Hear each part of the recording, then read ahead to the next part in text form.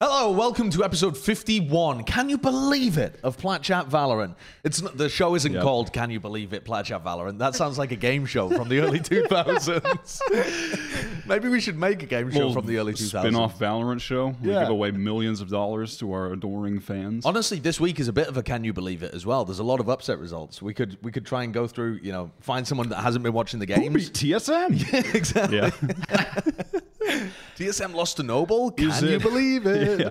Is it A, 100 Thieves, B, Noble, or C, the Sentinels? The Kansas City Pioneers. To be fair, that's not really early 2000s trivia anymore. Unless you want to talk about like TSM with the odd one playing League of Legends, right? Dude, that TSM. This guy is. I have that reference now in my head and it's stuck. Because a tier 3 the odd one sub, by the way. Yeah. Was that the early 2000s as well? I don't know. I don't think it was. I think it was like 2000. If you actually wanted to make a game 10? show about the early 2000s in esports, you'd have to be going back to. I don't even know. It'd have to be like Quake? StarCraft. It would have to be like StarCraft and Yeah. CS, pretty much. I think, and then maybe some Quake. That's not even StarCraft. Yeah, it's not even StarCraft. Technically, You're talking about Rafa and Cooler in the grand finals playing for a bag of Doritos and a mouse pad.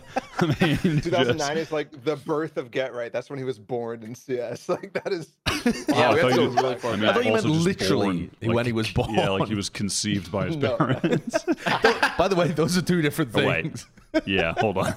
That's No, Get Right is Long actually night. he's like a platypus. He's just long like night. it's just like instant. There's no germination cycle. He's just like in and out real quick. That's how he's so Solo good at was still CS. playing. Yeah. Yes. Yeah.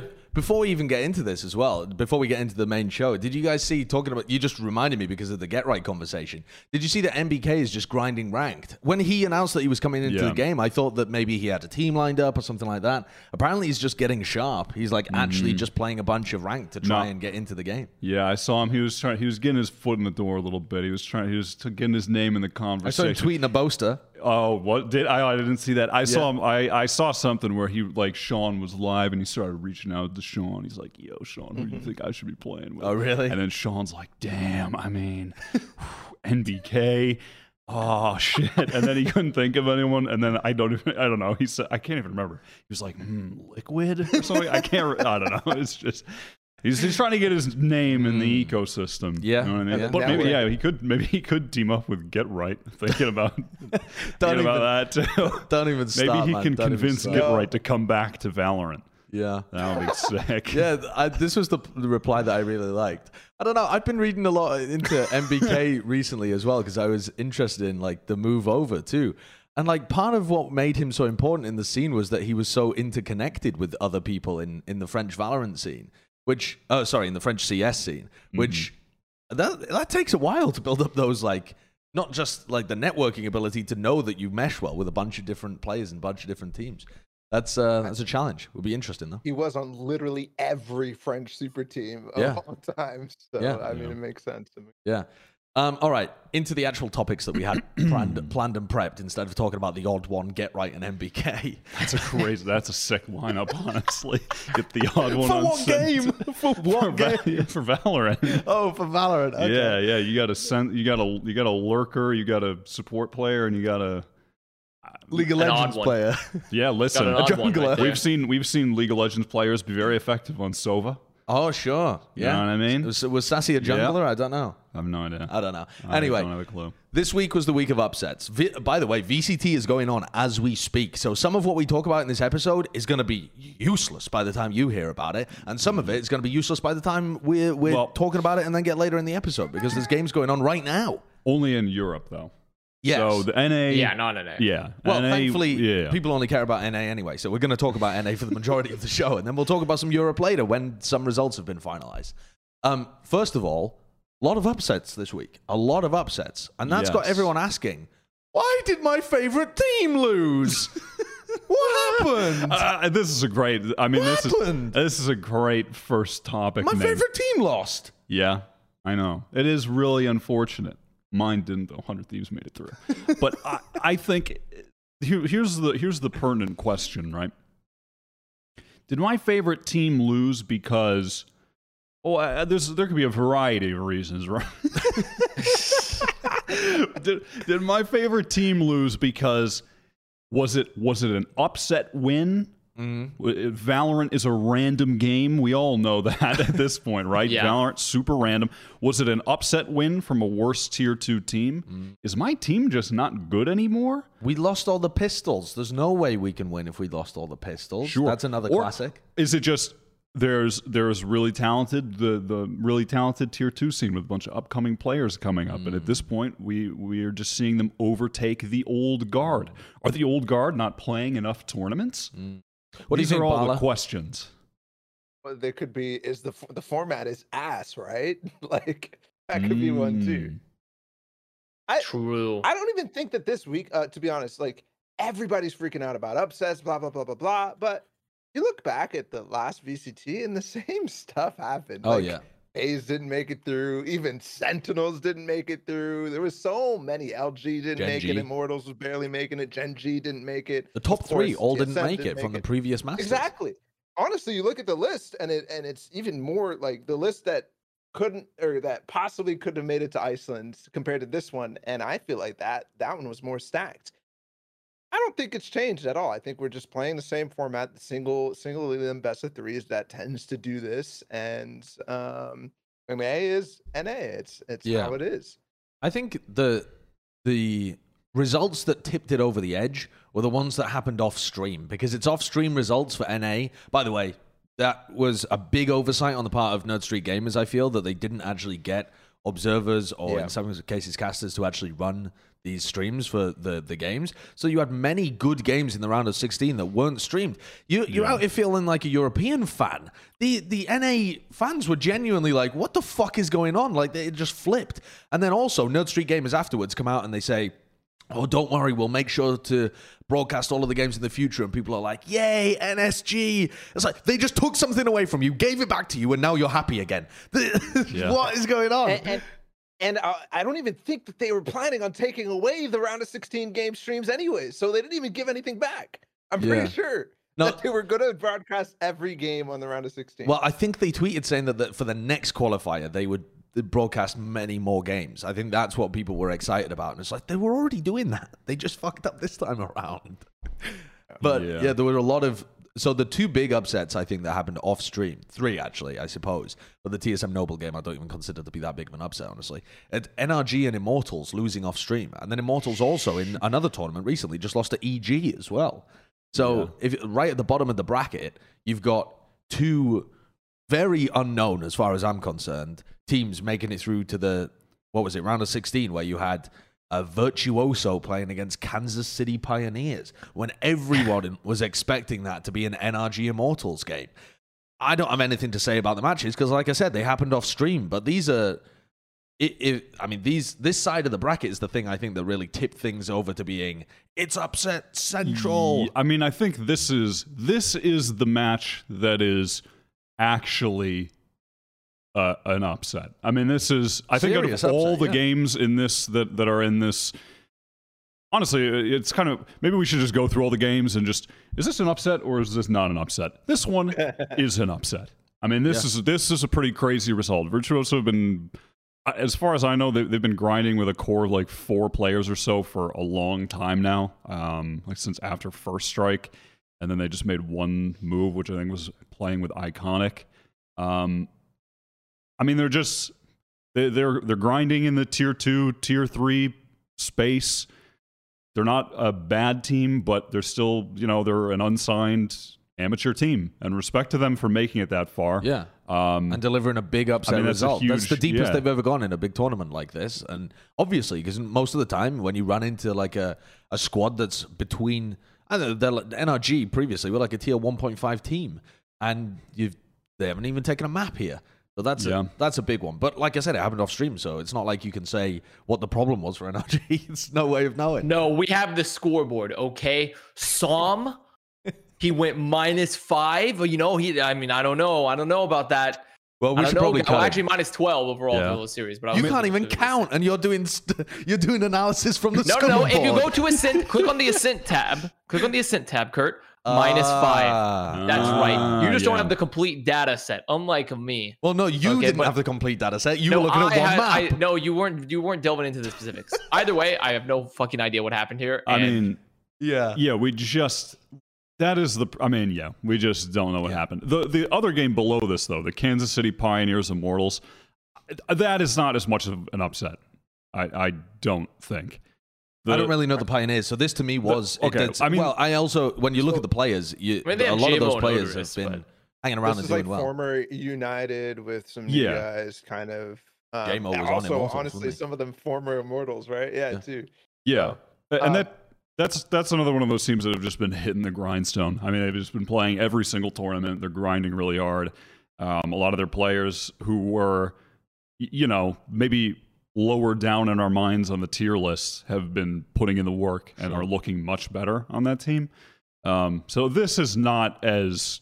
I don't think this is a particularly crazy result when you go up against. I mean, it's a team that has been grinding hard with pretty much the same core of players for a long time now versus new roster amalgamation of random people that Immortals have put together again. Yeah. I don't think this one is really crazy. Shot up playing a lot of Yoru as well. And we had the Yeah. question who was actually going to end up playing for this roster, right? Because they had 6 people since they added Truro.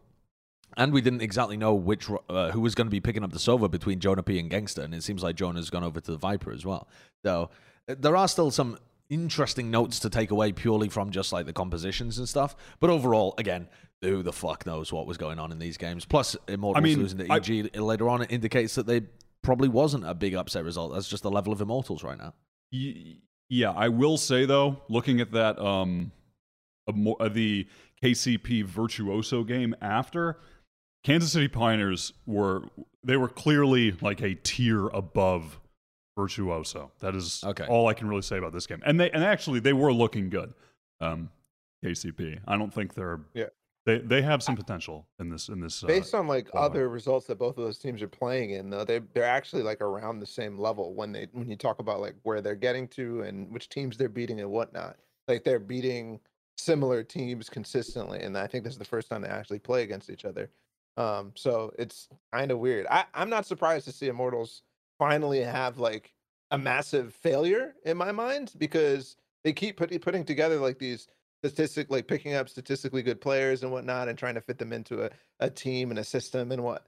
But eventually that's going to fail at some point. Eventually something is just not going to gel right within the team, or I don't know, because when they lose to EG, when they lose in the round of 32, you do have to question that, even though you can't watch it.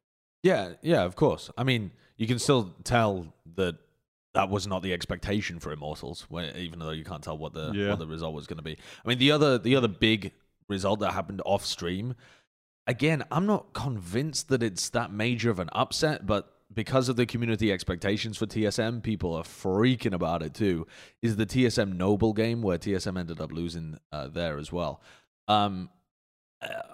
On top of that, though, we do have a whole segment dedicated to TSM, so I don't want to dive too deep into this. Yeah, but if you're a TSM fan and you're literally saying this question right here all day long, like, why did TSM lose? Why do they keep losing? What's going on? Don't worry, the doctors are coming. The doctors are coming. We're going to do a full diagnosis, full prognosis. It'll be perfectly fine. Because they don't have the odd one. That's what it is. They don't have the odd one. I'm just stuck on that. Yeah. I mean, to be fair for the Immortals squad, though, like, yeah, it's not their expectations, but the roster is still so new. Yeah. Especially with yet another new addition that, like, who knows where they could get to with a little bit of time if they would lose those teams again in like the next VCT, right? If they were to play them again, if they were to repeat it, if we waited like some time, right?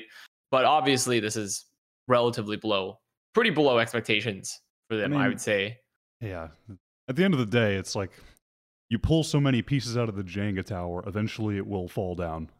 And when you take out a foundational piece from that tower, much more likely that it collapses. Yeah, I think you know what I mean? The loss of Stanny is significant. It's not like the previous juggling of the roster. I feel like he really was. Yeah, like it's not just like piece. flipping a duelist You took one here. from the bottom. There. Right, yeah, You that's took what I'm one saying. from the bottom. Yeah, if you take Gangster as well, you can't take 2 pieces from the set. Well, actually, no, you can. That's how Jenga works, right? You could take the 2 outside pieces. You've taken the middle piece with Sani. If you're I don't know. skilled, I like, don't have a why great is that analogy here. The Jenga? Jenga analogy falls down a little bit. No pun intended. This guy's Sorry. this guy's out of control. I know. Okay, I can only apologize. who else got upset, or are they just not that good in the bracket? Well, I mean, I you could. It wasn't in. It was streamed, so it was later on. But I would definitely feel like the C9 lost to Rise. oh, right. Well, that's a Is- little like We have a the topic on Masters that. 1, Masters We have a 2 topic kind for of that? Okay. situation. Yeah. Okay. Well, that is somewhat similar to what happened before, where it's a top 3 team from the previous qualifier. You know, they were third. They could have gone to Reykjavik. They were only a couple of rounds away from being able to make it over version 1, and they end up getting beaten here. I'm not going to say significantly, but they do end up getting beaten. So Yeah. I would still call this an upset. Let's- There have been some upsets. Let's we'll deep dive on that on the topic. I think the last thing we should maybe get at in this are some of the Reasons. some of the reasons as to why my favorite team lost. I think one that was being brought up to me a lot. People kept asking me, are these teams not playing in enough tournaments? Because they're losing to the teams that are grinding the tier 2 tournaments, right? Like ACP And Rise. yeah, Rise as well. So do we think that that's a factor? I mean, one thing going against it is the fact that if you place, in the top 8 in challengers, you can't even play the tournaments. Yeah. So a there are lot of some these teams that are just literally simply can't. not eligible to play in the tier 2 tournaments. But I then, think those requirements got lifted though, from what I was hearing the Dark Zero guys say.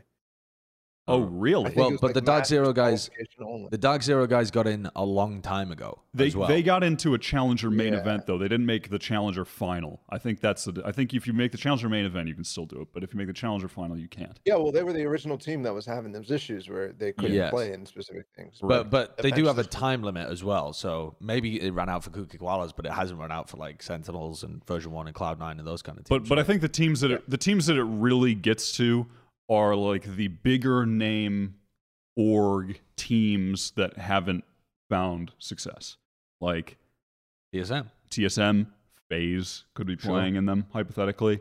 Are there any other that I'm not remembering right now? Immortals, I Yeah, guess. sure. I Immortals. don't know whether Immortals I did don't- play in yeah. one, and then Who else? I mean, NRG NRG actually wouldn't be did. able to. Yeah, NRG wouldn't have been able to. So, I mean, those are some of the main So- ones. But do we people like think that. that that's a factor? Should teams like TSM and FaZe be playing in these tier 2 Nerd Street 10Ks that all the other tier 2 teams are grinding in? Absolutely. Especially for those who didn't make it to Masters and literally had a 2-month break or whatever anyways. Like if you're not playing tournaments in that down period, like I don't know what you're doing. Match experience is the most valuable thing in any of this TAC FPS like practice. It is so important to be able to take the stuff that you're scrimming, that you're practicing, the people that you're practicing with, and actually test it in real matches. Because in scrims, it's just not the same. I know we talk about scrim bucks a lot, just hypothetically, but it doesn't mean anything in the grand scheme of things because you're running strats that you're testing, and the other team is testing something else. So you're not actually always running into what is actually going to be happening in the game. You're not running into the reactions that certain things will have, or all of that basically. So it's so important to be playing in these, especially when you're trying to integrate like new pieces, players with not that much experience. Most They of the really top also need to be teams. playing those. when the game is so new too, and there's so many teams reforming like fucking pieces of the earth's crust underneath the mantle, just going over and under each other like all the time. There's like a new 15-year-old crack lord that's popping up that's just owning. Like the thing is that like the game is constantly being redefined as one when these old tier 1 teams are kind of like stuck and trying to get into major tournaments. So if you are not making main events and you are eligible to go play smaller tournaments and you are not currently grinding for like a Masters or something like that, right? Like you need to be in these smaller tournaments because it's the only way you're going to keep yourself sharp against like the new blood, the young blood, right? Because eventually then you're the old lion that's going to be consumed by the new younger lions. Their manes are more full, their teeth sharper. It's actually the only way. Like because it's the only way to keep yourself up to date. You have the ability to do so. The lions eat the older lions when they supplant. I mean, them with they the will if they there's like a lion in the pride, I believe, like, and he's the alpha, right? Yeah, or like sort of yeah. something like that. He's like the big dog, and like eventually Big he gets cat, old. but- He gets he's the big cat. Yeah, in this case, he's He gets old, he gets weaker, maybe he has a disease or something, he has some old battle wounds, and then eventually the young guys, they're like, their hair is all slicked back, they're like, yo, fuck you, old guy, and then they get rid of him. Right. And so, right. I mean, they don't always kill him. Sometimes they Right. just kick him out. Sometimes they just kick him out, Okay. Yeah, right. So, Okay. but that is legitimately how it works, right? If you have the option to keep yourself sharp against new opponents and new teams, you should be doing so. If you're not currently grinding for like a Masters event Yeah. where you can't play. I could see the FaZe guys putting up a counter argument that goes something like this. We're individually a lot better than those teams, and so when we play in tier 2 tournaments, we can just play like idiots, run over them, and it's not helpful practice. And so we need to be scrimming against like better opponents, something like that. I could imagine that being some kind of counter argument that you'd use, but I think at that point you just need to have the right attitude entering a game where you try to take it as seriously as possible. Also, you can't make that argument if you just lost to Dark Zero. Like, obviously, not that Dark Zero is like a bad team, right? Dark Zero is a very good team, but it's more so like that's one of the if you're teams losing to a running team that has into, not been traditionally tier 1. Yeah, they're a top you'd tier play 2 a team. lot of those teams that you'd be like, whatever, we'll walk over them. But eventually, you're going to play Renegades, you're going to play Sonics, you're going to play Dark Zero. Like, you're going to play the good team. And those are teams that are all grinding out these tournaments, right? Well, let's talk about FaZe there. right now. Let's talk about FaZe. I mean, they did lose to Dark Zero here as well. And Dark Zero, for anyone who's not aware, is the former Kooky Koalas team as well. I think before that, they were called the Honkaboonka Loose. They may have made... Yeah. Rhyme pronunciation. There you go. I've been working on it. This is one of the VODs that I didn't get to catch. I did a big stint of catching up on all of the North American VODs. I haven't looked at this. The FaZe guys recently made a change. They brought in Baby J. Here's the thing that confuses me, right? Here's what I want you guys to answer, anyone who watched the game. Yes. Corey in this game puts up a TenZ at Reykjavik level performance if you just look at the stats. So when I look at this game, I'm thinking, how the fuck do you lose a game where Corey goes plus 20 with 17 first kills and 3 first deaths? The guy's actually giving you a first kill so often and not actually sacrificing himself to do it that you'd think FaZe are constantly set up for wins. And it's not like he farmed all of those stats in the map where they won. He was 7-1 in first kills to first deaths on the final map, and he was 6-1 on the first map as well. How did they lose? I mean, just look, go back to the Ascent map, and then look, plus 11 Corey, minus 10 Baby Bay, and then you look at the difference in first kills and first deaths. Yeah. I mean, was that the story of the match, though? That's the story of the stats. Is that the story of the match? I do think it was to some extent. And it wasn't even necessarily that Baby Bay was like just missing and playing poorly individually. I think a bigger aspect to look at was that on a lot of the site hits that involved Baby Bay dashing in deep and creating space, he would always... He ended up always being like one step too deep and his team one step too far back, and and so he was never really getting supported, but he was never really in a position to be supported. So that resulted, and it was specifically happening on Ascent on B, I think a lot, where he was going too far towards spawn and wasn't getting help, and he would die before the rest of the team could really assist. But then also, I think just throughout this game, FaZe had a good initial attacking half, and a lot of it came off the back of like pressuring towards B, and then they were doing a nice job working mid and then working towards A with like 4 players, and they would leave Baby J on these really deep lurks towards B, and he was finding a lot of value early on in this game. I mean, there were some rounds where he just walked through B after the rest of the team had left to pressure mid, pressure A. He killed one guy in the back. Then he killed another guy in the back. Then he killed a third guy in the back. Like, he was finding a lot of value doing that. But after the sides flipped and things evened out, and then it went into OT, I think Dark Zero just had a much greater understanding as to how FaZe were approaching it, and that was no longer working. That was kind of my feel on this map.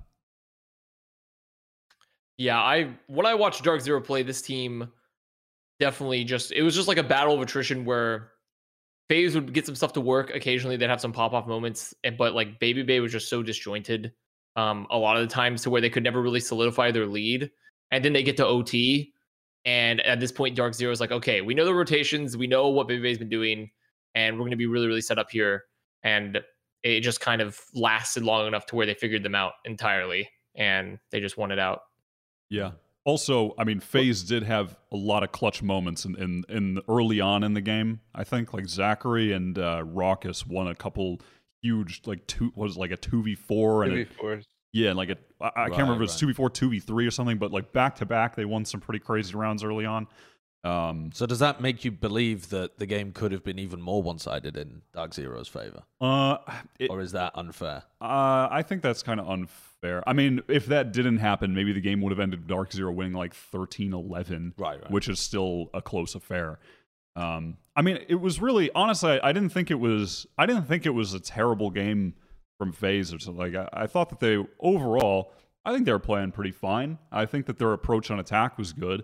It just it eventually just. Yeah. But that's nowhere near where FaZe was at the beginning of this year. That's what I've kind of structured this topic around as well. Mm-hmm. Can FaZe ever get back to that? Is that some magic that you feel like they can recapture? Because to me, it feels lost. I didn't watch this game. I want to make that very clear. But in the recent Challengers qualifying processes and the games that I have seen of FaZe, they don't look like the same team. They just look like they don't have that rhythm to their play and the craziness that was all working out. Like every single thing was just working and clicking completely to run over teams. They would have just blitzed through this team at the beginning of the year if you think about where Cookie Koalas were like back then. But that is not the case recently. Can they recapture that magic? We might just need to readjust our expectations at this point. I mean, it does seem pretty far off to think that they're going to just suddenly make a second place in the next qualifier, and but I do think that I do think that they could still perform as like a top. Maybe like a top 10, top 8 or something. Like this game, they absolutely could have won this game. And mind you, they did. They rolled them on Haven on the second game. I mean, they crushed them. And Baby J was nasty on Haven. Okay. I mean, on defense, he was just every sight hit that came onto A on Haven when he was anchoring, he was always good for multiple kills. I mean, he just locked down the map. He was playing incredibly well. And even, I mean, Icebox was really close. Like, they lost 2 close maps and crushed them on 1. Sure. That's a pretty close series. I mean, they lost a close series to another team that is on their way up and is in the conversation as a team that could definitely be making it to some of these like top 8s in these qualifiers. Is one of the lower teams in the top 8. So it wasn't like it wasn't a bad showing. Okay. It just, they lost. But it wasn't a bad showing. Okay.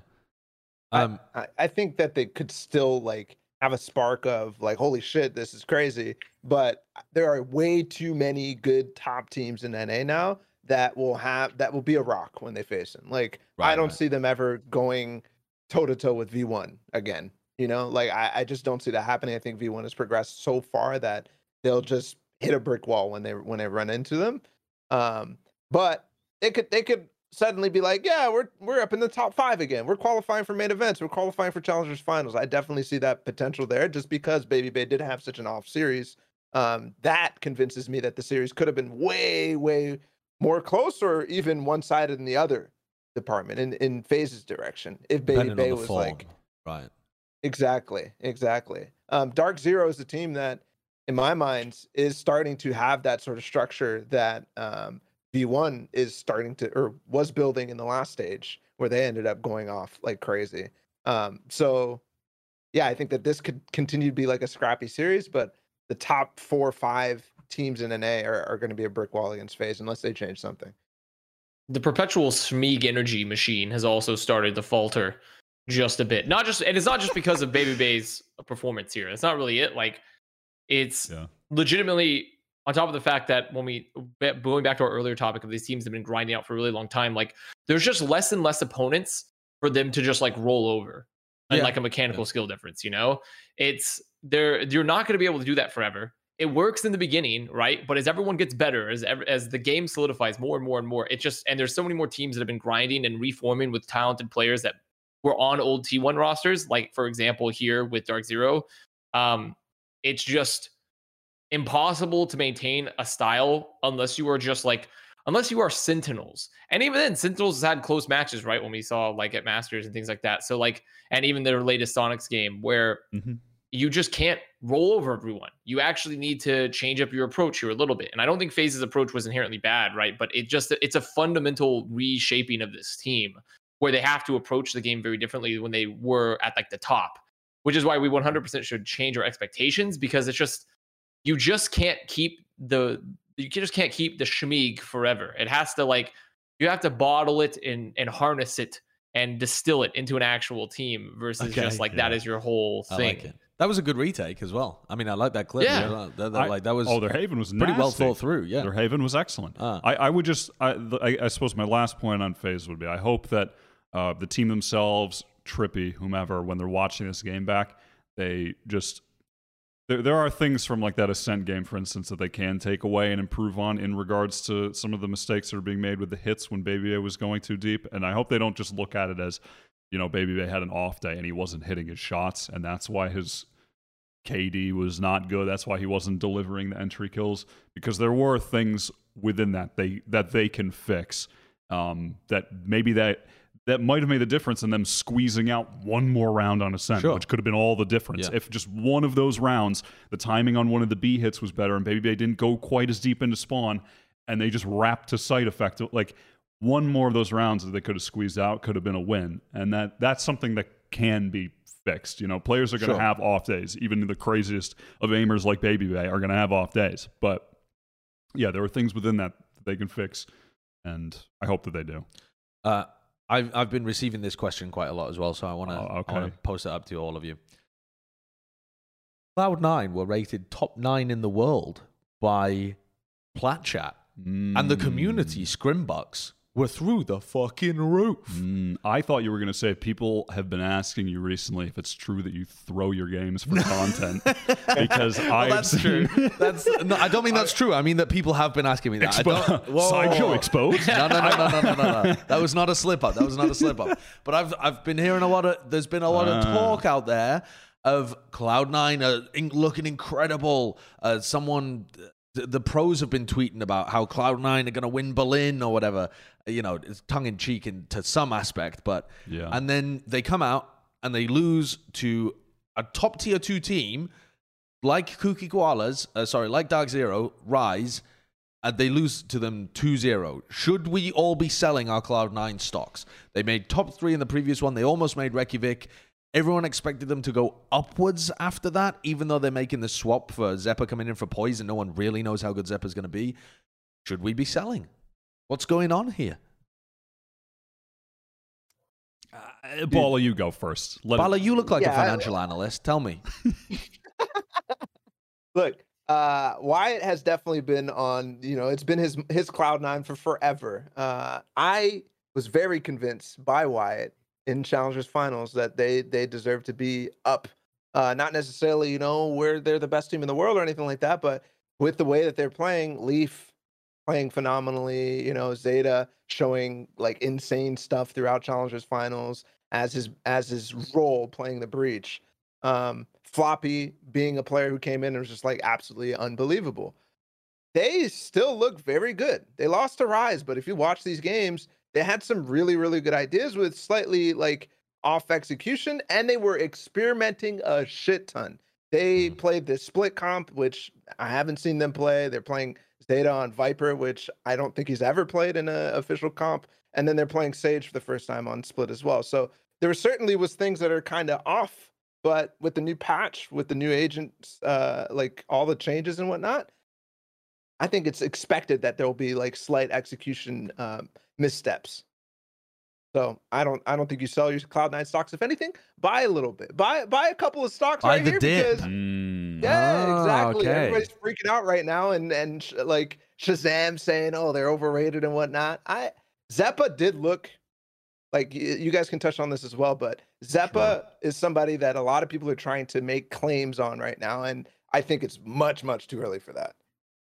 I mean, it reminds me of when Ethan switched and everybody was ready for him to be the top 1 player out of the gate. Everyone was going crazy, hyping him up. Yeah. And then when he first came in, it was okay, he's doing okay, and there's clearly glimpses of the potential. But it's, and I feel the same way to some extent about Zeppa, where there were moments where I was like, oh, he really has an understanding of the jet mechanics. That was a nice little, move with the dash and the updraft, and he hits a crazy shot here and there. But it's the man's going to need a little bit of time. I think we have to temper our expectations with these pros from other games that have high skill levels in other games coming over at this point. We can't expect them to be insane out of the gate, right? I do think though, I am on the same page with you, Ball, in that they were clearly trying new things. They didn't look as drilled to some extent when they were running the Astra Breach, and it felt like with that, and then with Leaf playing the Raze, it seemed like every piece of utility was just magic. Everything was connecting. Every fault line hit someone into a nade, and then the suck comes through. Yep. It was all perfect. And yeah, it seemed like they were definitely there was some that coordination, that level of it was there was a bit to be desired in this. But yeah, I'm not going to write them off. I'm not going to sell. I'm going to hold at the moment. I think the only part of this game that I was not thrilled about I'm not thrilled about Cloud9 losing in general. But I think that their Ascent attack half it left a lot to be desired. It was shit. It was really poor. I think a lot of issue with that for me came from... Well, it came from a couple things. I think on attack, the Reyna was just not effective into, they're playing against an Astra, Killjoy, a perma-opping Jet, and a guy with an Odin spamming through walls. And the Reyna, and they also, Rise were just playing dug into the sites. They were not pressing map control at all. They were giving up mid. Yeah, they were. So Cloud9 just had full map control immediately. But they were running site pops, but with a Jet Reyna. What? They were just... Yeah, they would they essentially Rise gave them the map for free, but when they would hit the sites, they didn't have the utility to deal with the players that were dug in the trenches on B, just spraying with an Odin, or Supermen just locking down A, and there's Gravwell and choke, and your Arena trying to run through. Like, that's where I'm like, okay, maybe Leaf should be still playing Raze here, honestly. Or just try a slow play round at any point. Yeah, I think and play for the map a little. They would like. Well, they had the map. That's the thing, though. Yeah, but they weren't. You mean pushing drawing into out those areas? They were just.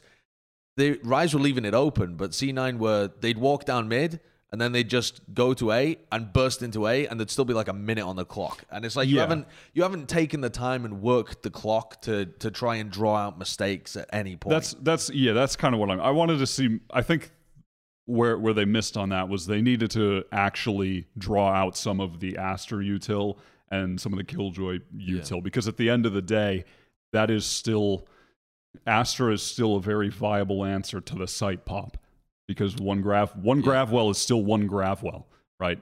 So that was the part of this series where I had a more negative view. But overall, it's one game. Yeah. Zeppa is still he's still got a lot of room to improve in my mind. So I think it'll be more reasonable to have a firmer stance on Cloud9 after all of Stage 3 is said and done. Yeah, my impression watching this game was that Cloud9 are actually a good team. I think Rise... The problem for me with Cloud9 is that they only seem to have one tempo. They just wanted to go fast at all times. They wanted to be applying pressure and making decisions very quickly. And it's impressive how fast they're able to play. But it felt to me a bit of like the Brazil problem, where they're so readable, because what they're doing whenever they take mid, they're instantly going into a B split. They're not really changing up the flow of the game at all. You're just allowing Rise to sit back, turtle on the sites, and that's it. That's all they have to do. That was the biggest issue for me, because other than that, like, the coordination looks good, the individual play looks good. I also think that you caught Rise on a good day as well, because Derek had a phenomenal fucking game, getting so many impact kills. His Odin as well on Ascent was insane. And then Superman, too, playing like his best game since he first joined Literally a his pro best team. game since playing on Homeless in like the PAX arena. Yeah. I mean, he was Wild. he was a brick wall in this game. Yeah, it was bizarre. But credit to Rise as well, because I think Rise are one of those teams that are perched at the top level of Tier 2, waiting for these Tier 1 teams to make an upset, to not make an upset happen, but like to make mistakes. And the more mistakes you make, the more opportunities you open for very solid teams like Rise to capitalize. And if you give them an in, they'll take it. They're good enough to be able to take those games if you play sloppy against them. And especially there on Ascent, I think like Mitch maybe got in his own head in terms of the IGLing and was just calling fast plays over and over again. And they were up like 10-5 and throw the game away. It was It felt It felt kind of like the Cloud9 that came out during Stage 2. I think they played against Andbox or something like that, and they played on Ascent, and they literally did the same thing over and over, didn't make any changes, didn't adjust at all. And then they went out, I think, they came back in Challengers 2, and they looked completely different.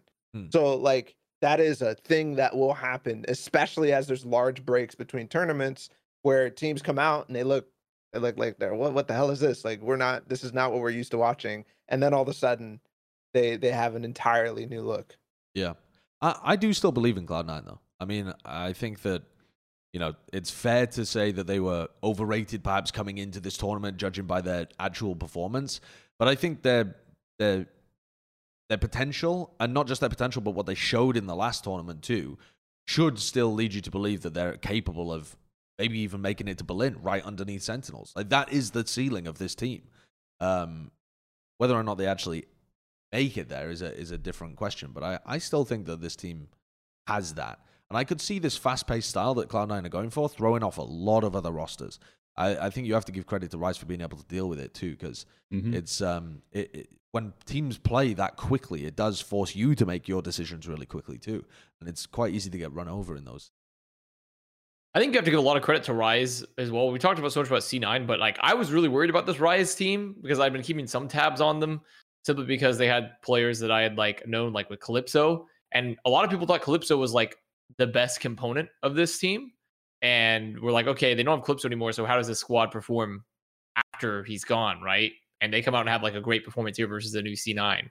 So I have to say, if Superman continues to put up the PAX Arena performance here, and they just in general continue to gel this way, I feel like they're how dare I say poised to be in a good position.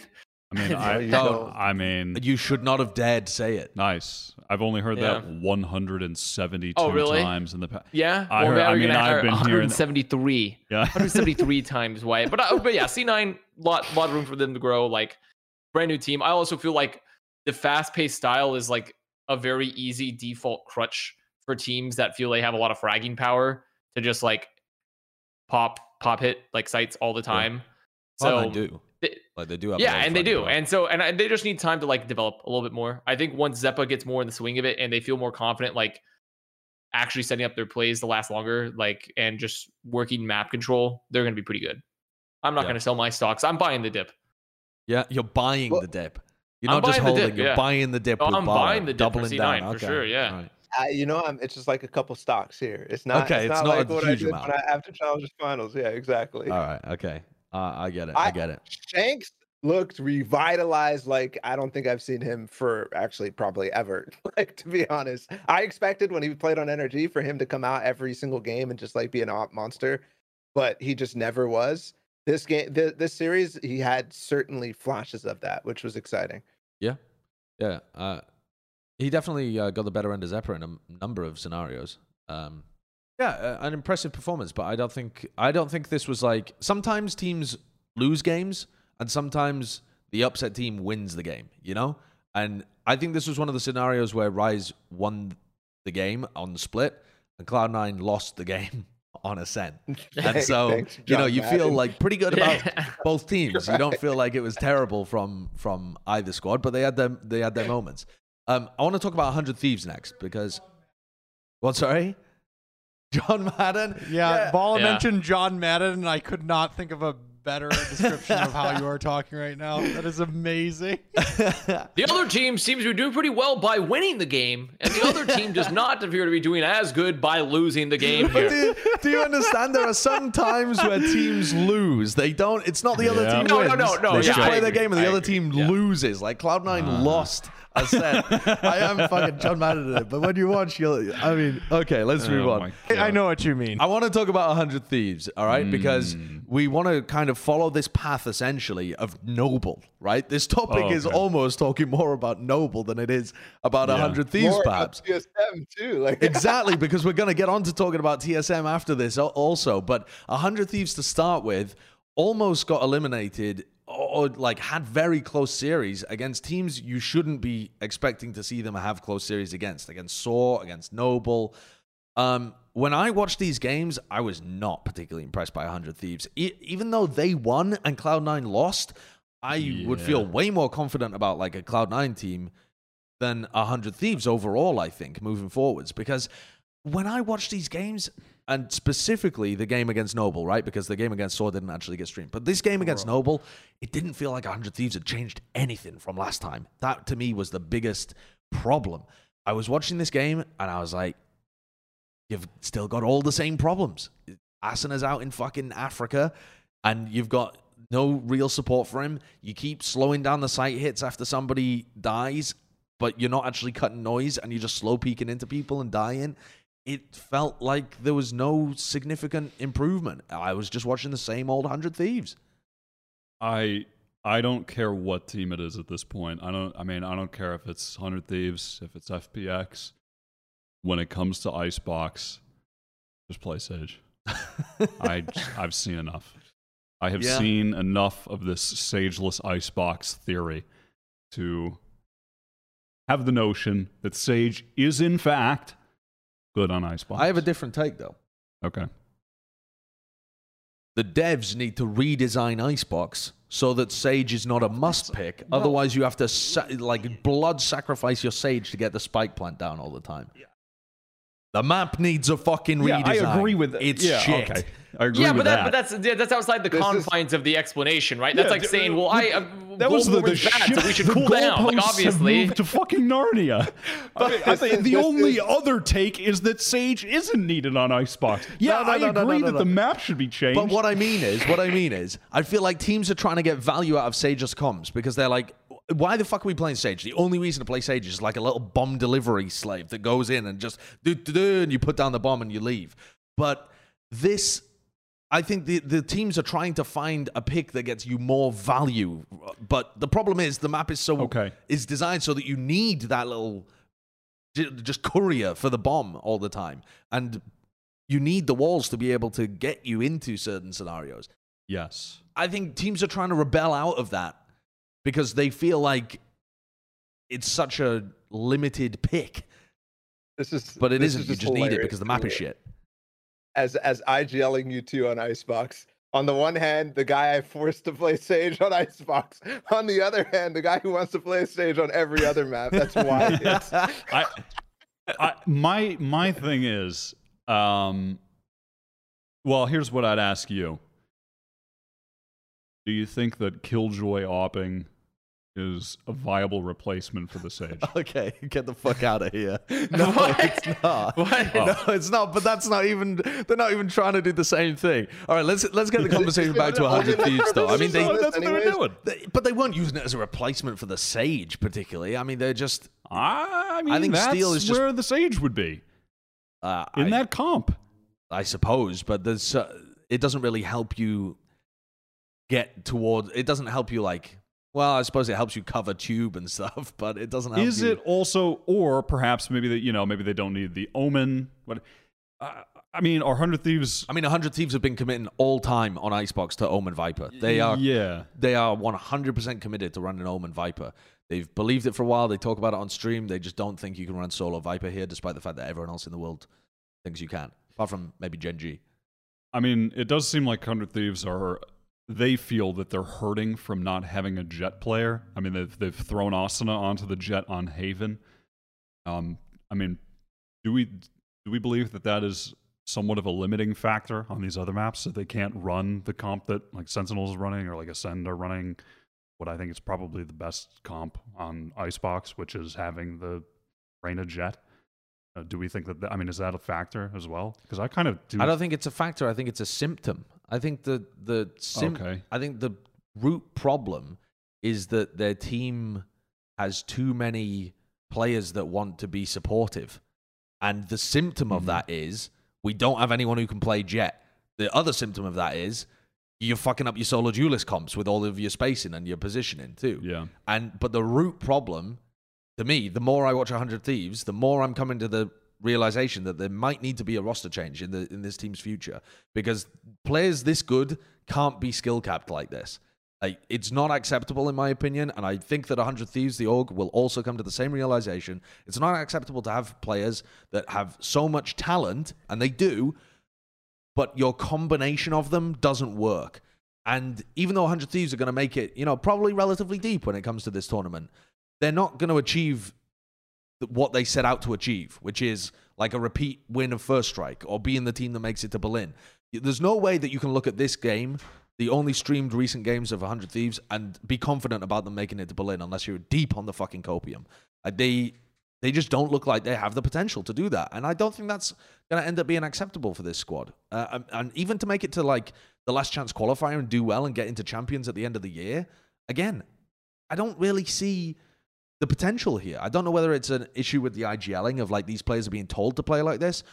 It seems more like their natural tendencies though, because I swear Steel is smart enough to realize that they need to be more proactive and they need to have more like forward power at the front of their pack. And there's none of that, and there hasn't been for ages. Didn't he have that explanation that like they tried so many times and they just couldn't get it to work? It wasn't that a whole thing?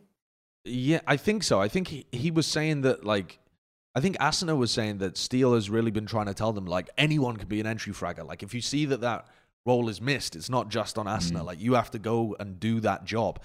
And I don't know whether that isn't being effectively communicated or it's just not going in or the players don't think like that. I don't know. It just isn't working. Like, when you watch them play, it's the scaling aspect of it. Like, they use their utility, but then they don't actually take the space that they've created.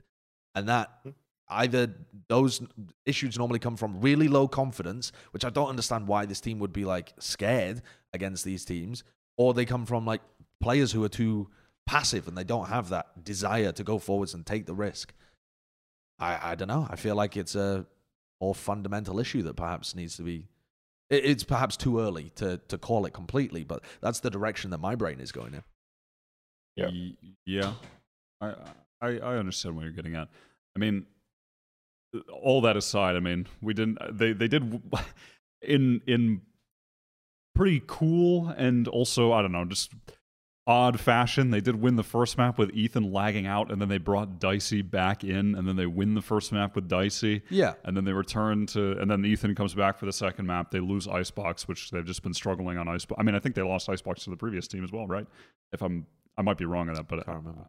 I don't know. So check. It was a computer. Yes, it was 13-11. Yeah, it was Icebox again. And then on the third map, they did win on Ascent in very close fashion, but it was on Ascent where my confidence in 100 Thieves might be at an all-time low after watching them win on Ascent. I mean, some of the rounds in the first half, I mean, they were just not good. I don't know what to say. I mean, isn't it the same thing that we've seen from them for so long on Ascent? Like, literally no changes, I feel like. Yeah, I mean, it felt they're like not even going back to like the old like wall pops that was like super cool that they were doing before. Like, it's. Kurt, could you play? I feel like that 7 defines 100 Thieves in general, right? They haven't evolved this entire time. Every time we've watched them play, it feels like this is the same team we saw months ago when they first formed, right? Like, it's just they're just good individually. This team is so talented overall, and they have a deep enough understanding of the game to where they're going to go relatively far. And then there's going to be moments where like fucking like Asuna just drops like a 30 bomb or something and just like win like a massive game, or like, or it doesn't even have to be Asuna. It could be like Ethan or Nitro also just have like a crazy fucking game too, right? So they're just so talented, but it feels like they have yet to evolve past like, we have Asuna in, and now we play really slow, and our spacing is really weird, and we're slowing down the side hit, and Hiko is approximately 1 trillion miles away on a space shuttle. Look at the minimap here as well. Why do you need 4 players to take a main, and you have no info anywhere else, and your entire thing is that you're just going to slowly... Just watch how this round plays slowly go into A.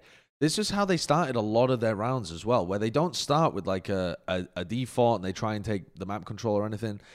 They overstack players in an area to complete a fairly simple objective. There's a lot of players here who are not doing anything useful. They're just watching their teammates' backs, essentially. They're not actually accomplishing anything, applying pressure anywhere else. And then they're just going to group up for an A hit at the end anyway. And they don't know whether people are pushed out of B main. There's no noise over by anywhere else on the map for Noble to have to deal with. It just doesn't make sense to me. Yeah, after this map, I don't have a lot of confidence with 100 Thieves going into this Challenger final, or Challenger main event, rather. I mean, I did really like Leviathan's play. I was going to say, yeah. I mean, to talk about Noble, though, there's certainly, they have skilled players on this team. Leviathan was playing really well. He's been playing really well for this team for, I mean, at least the last few weeks or so, from the games that I've watched of Noble in the Tier 2 scene.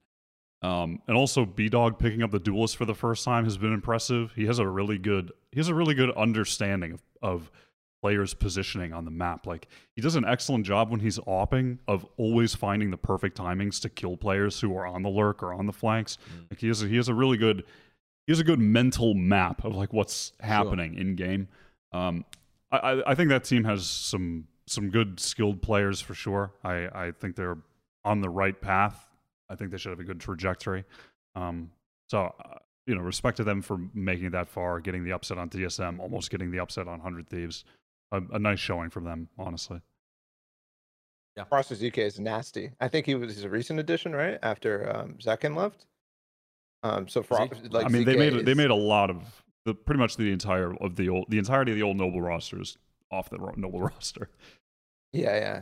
Payan and ZK were the newest additions, and ZK was nasty. In the map that they won. So yeah, definitely props to Noble. But yeah, it's going to be interesting following 100 Thieves. If we think back to the conversations that they were having the last time that we had this discussion, it was like Steel talking about how they were trying to adjust their Icebox comp and they felt like they didn't have enough time and they wasted 3 days like trying out a bunch of different compositions, and then they had to go back to what they were doing and they couldn't figure out which maps were the best for them. They ended up, there's like, I don't know. There's too many difficulties here. It feels like eventually a change is going to be. It really does. Yeah, I don't want to hang on this forever, but go on, Ball.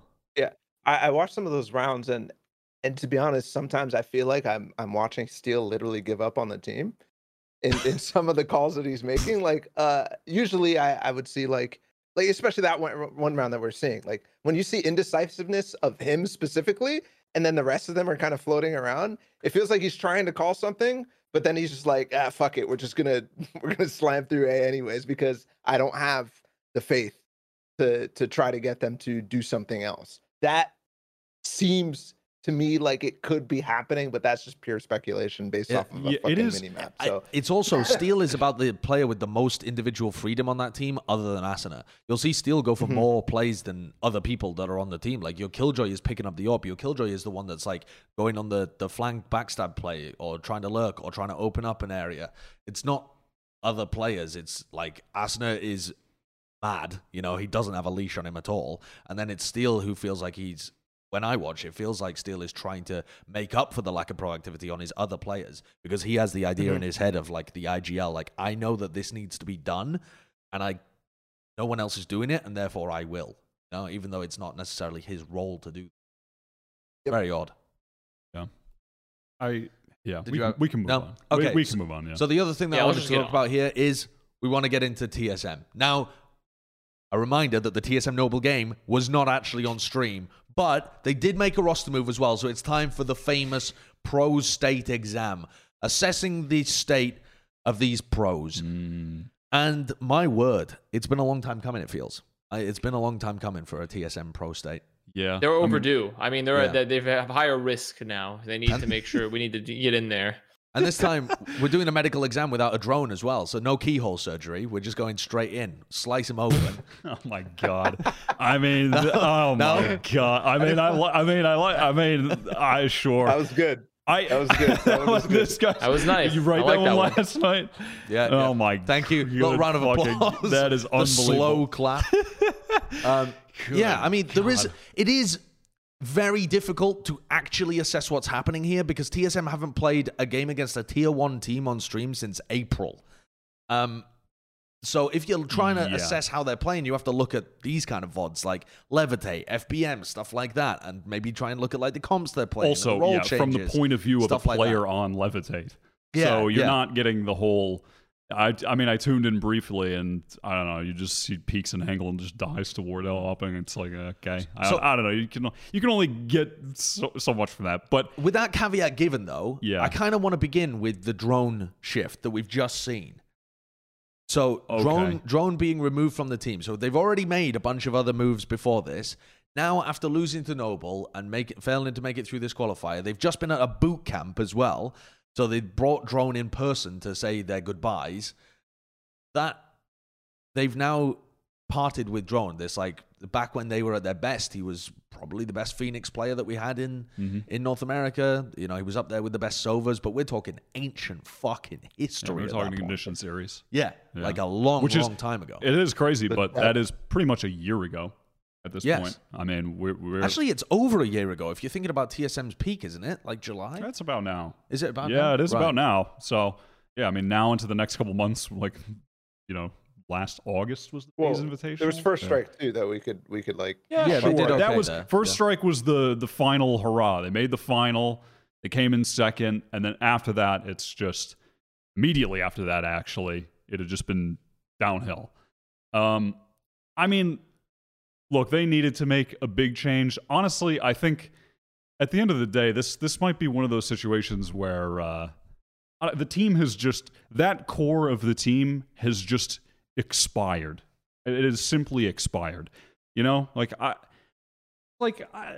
like chicken, but if chicken expires, I'm not going to eat it. But that doesn't mean I don't like chicken anymore. I still like chicken, and I still like Drone. Just because he was he was a part of the thing that expired doesn't mean I don't like. The problem with that analogy, though, is that when a piece of chicken expires, that's it. It's done. That piece of chicken is fucked forever. It doesn't Right. go back to being unexpired. Where I guess Yeah, your but point is that generally, I still like chicken in general. Right, You know right, what I mean? right. I still Right. like Drone. I think Drone is. I wouldn't be surprised if it just ends up where he's just on another team and he performs better elsewhere. we actually do have an Yeah. expert for this. Analogy of Ast. Can you compare? Do you have anything that might be better than the Better than that, I rotten mean, I think chicken? more so. I think a more accurate comparison would be like, I don't like fruitcake, but I do like fruit. You know, and so when I take Drone, a piece of fruit out of the fruit cake, the component Okay. of the fruit cake, I still Yeah. like that piece of fruit. But when I put it back in to make the fruit cake, I'm like, oh, this sucks ass. And that's TSM. TSM is the fruit cake, right. and Drone is a Okay. piece of fruit. Okay. Yeah, that's Yeah. what I'm. That's all right. That's not bad, actually. That's what I'm. That's why we good pay I'm him the getting big at. bucks Yeah. for those kind of analogies. That's what I'm getting at, though. Like, I think at the end of the day, this happens to teams all the time, where it's just you've been around each other for too long. You know, there's no bringing back the glory days. You know, it's hard to recreate that magic. They've tried a million different things in regards to keeping the roster, but changing game leader, change the roles. You play this, you play that. It was time that they made a bigger change, and Right. hopefully Drone just has. I think Drone will still have a fine pro career, and he could still be a very good player, just elsewhere. But a new outside of Drone, I guess a lot of the fans are looking at this and they're saying, well, Drone was one of your best pieces. Why don't you try mixing up Or why don't you try removing the leadership, like Sabrosa at the IGL role? Why don't you try removing Hayes? He hasn't been performing at the same level as Drone when you were at your peak. Like I think people are really wondering who the core of this team is and who the core of this team should be if you want to find success in the future. I think identifying that is very difficult, especially when they haven't been, like I said, on stream for 3 months against a top team. But Bala, if you were looking at TSM purely from the outside and trying to select a few players to rebuild around, who would you go for? Like, what is the core of this team? How do you make this core work again? Yeah, the difficulty of that is how much they have been changing some of the people who you would expect to be the core, like Sabrosa. Like how much he has been changing roles and what he's been playing. Like I don't really even have an identity for him anymore, right? So Yeah. I can't just be like, here's a piece. I need this. I need a controller. I need this or whatever. That becomes really difficult for them. But I feel like it has to be part of that. Sabrosa, Wardell, one of those two, in my opinion, have to go because they are going to be the team, the place that the team's heart is from. And that is, to me, I've always been trying to say that that's kind of been where the issue lies from. They need to be able to replace that. I feel like Drone is somebody that goes with it simply because he's kind of like, well, I don't know. I don't want to put any aspiration or I don't know what the hell the word is, but it makes sense to me. Aspersions? For like aspersions. Yeah. On character is basically what I was trying to go for.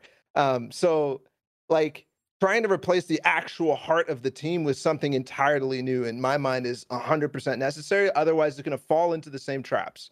When you say the heart of the team, you're talking about like IGL captain, the emotional leading within the team. Is that the point where it's like you need people that are coming in with drive, with different ideas, with like that are, exactly. Yeah, going to be keeping people balanced as they're in the game, that kind of stuff. Yeah.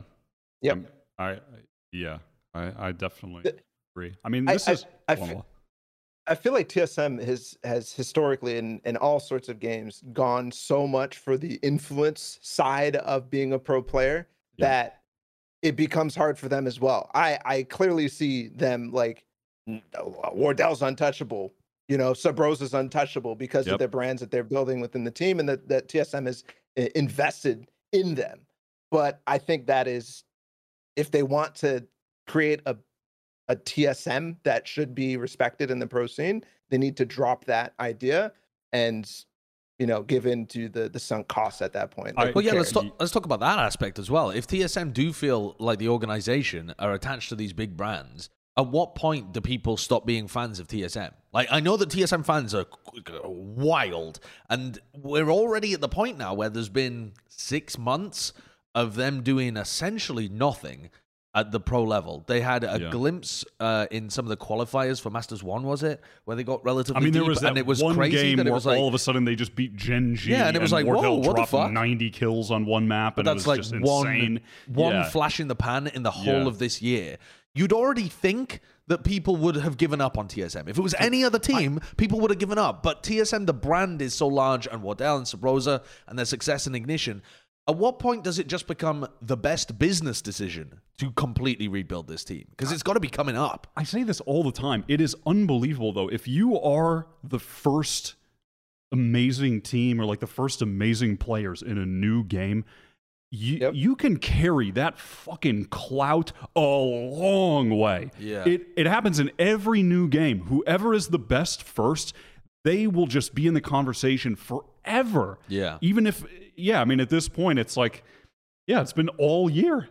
Yeah, It's been more than all year. It's been since, if you want to include mid-December when they played the JBL Quantum. Sure. And just got blasted in the group stage. But they've just carried it this whole way. Is this the last time they won a tournament? Is that what you're showing us here? They won the FaZe Invitational. That was the last one. From the business side, I don't feel like... I think you're looking at it from an interesting angle of like, what is the goal? What is the goal of TSM here exactly? And what is the goal? Like, this is a very big problem in general with like, how much value is Sabrosa and Wardell currently building for the TSM brand to where it doesn't even matter that they win or not? Right. Like, that's the thing. Like from a business side, it's like technically you could be like, well, the goal of esports is to win. It's like, well, no, the goal of esports is to finally start making some fucking money. And like, and the issue is that like, winning doesn't always guarantee you money. And in addition to that, like having two gigantic creators and on this team could make it seem like they are untouchable. And also, you could still make an argument that like Subroza and Wardell have talent enough to stay on top of the clout that they bring as creators, right? So it's really hard to make a decision from like just being like, well, we're not performing, right? But it's like, yeah, but what is the goal of this organization? Is the goal of this organization to win? Like, is there currently enough reason to like rebuild this team when you have two gigantic creators with huge brands that are like, and one of them is kind of endemic now to Valorant with Wardell. So here's okay, I don't know. My point as to what you were asking though about when is like the cutoff, when does that not matter? Because I mean, I am glad you brought that up, Bala, because I do think you can clearly see what's kind of going on in regards to TSM's view on it. To some extent, when you're watching their content and it's Wardell, Subroza, Hazed doing these interviews with Myth, and like you can see what's going on there. And I think Myth is a good example of this actually to some extent, where there is eventually a cutoff point where if you're known for being the good player at the game and that is your brand, where if you don't perform, there is a point where you get passed by all the content creators who are also pounding in the game. Like there was a point in Fortnite, Myth was on top for a really long time. He started failing in tournaments and his brand value went way down. He wasn't getting as many viewers because he wasn't performing competitively. And the people who were started taking a lot of his, I don't want to say directly like taking his viewers, I feel like that's kind of stupid, but more people were interested in watching those guys who were then succeeding in the big tournaments. And their brand starts to drop. And that will happen in Valorant. Like Wardell and Subroza's brand is based around them being really good at the game. Wardell is crazy at opping and playing Jet, and Subroza has crazy aim. That is their brands. That is the primary focus rather of their brands. And eventually, if they're not finding results from that, the numbers for them are going to drop too. So you have to maintain both to succeed. I think there is some difference, though, between the Fortnite example and the Valorant example, in that a lot of what you're watching and paying attention to, if you're watching Wardell, is not really his matches, it's his ranked performance. And if you can stay at the top of ranked, and even if you give up on being a pro, you can still have a career as a streamer that's built around, I am good at this game. There's so many people in Overwatch who are not on pro teams, but they have big streaming careers just built around, I am good at X hero. And then people who watch their stream genuinely believe that they are one of the best in the world because they're pounding the ranked ladder. That can happen, but when you see Asana's trajectory, for example, you can see the impact of performing in tournaments and how that sends you to the fucking stratosphere. I mean, the Sentinels guys' streams they all blew doubled, up. tripled, whatever, And if that's, TSM don't look like they're going to be at Iceland at any time. Yeah, Boaster's going to, whatever. It's like 4K. Yeah, his stream grew 10 1 million times. In China. I mean, he's huge. So there is an immense amount of value in that. But I don't know. If we want to direct the conversation away from that to the rest of the roster, there is one thing that I do want to talk about as well in regards to Bang. When we were talking about him joining the team last time, Bala, the point you had made about will this actually fix their problems, that just stuck with me. I kept hearing your voice in my head all week when I was just thinking, I'm like, oh, he's right. Rent free. And I feel like we're going to be in this situation where he might not get a good look just based on being on the team he's on right now. In that he's on TSM. If they're not going to perform, it's going to look like he's not performing. It's going to look like he isn't actually a legit upcoming talent, which I do believe he is. But have you seen the other people that they're trialing as well? Well, yeah, I saw they were trialing Leviathan, Critical. Yeah. I mean, those are also good players, but then I suppose we're just riding on Hazed as the in-game leader. Right, that's the problem, right? That's what I was trying to get at as well, is that I feel like the core of this team is the issue. And that makes it very difficult to decide who your core should be moving forwards as well. Because when I watched TSM in the past, like at the beginning of the year, so from January to April, so it was their downward trajectory from being a tier 1 team into becoming a tier 2 team. They are a tier 2 team right now. And that downward trajectory to me was defined by them not understanding what comps they wanted to play, constantly changing stuff around, not understanding what roles they wanted to play. There was no vision there whatsoever for TSM.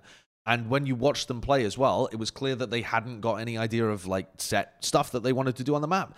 No protocols had been built, probably because they were throwing their comps and roles around so much. And that all comes down to leadership. And I don't think that you can necessarily it is very possible that whoever you throw the IGL to is just not wanting that role and is not built for that role. You just don't seem to have somebody who's had success in a leadership scenario for TSM.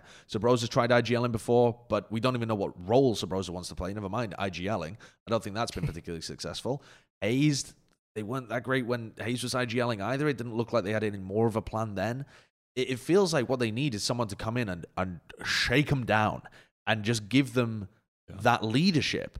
And that's why I don't see any value to cutting people like Drone and replacing them with like Critical, for example. Levi has actually IGL'd in tier 2 teams apparently, but I don't know whether they're searching for that. I think they're just searching for the role. You're not going to be able to bring an IGL from a tier 2 team unless this guy has the biggest balls of steel to just fucking come in and shake that shit up. And you know who does?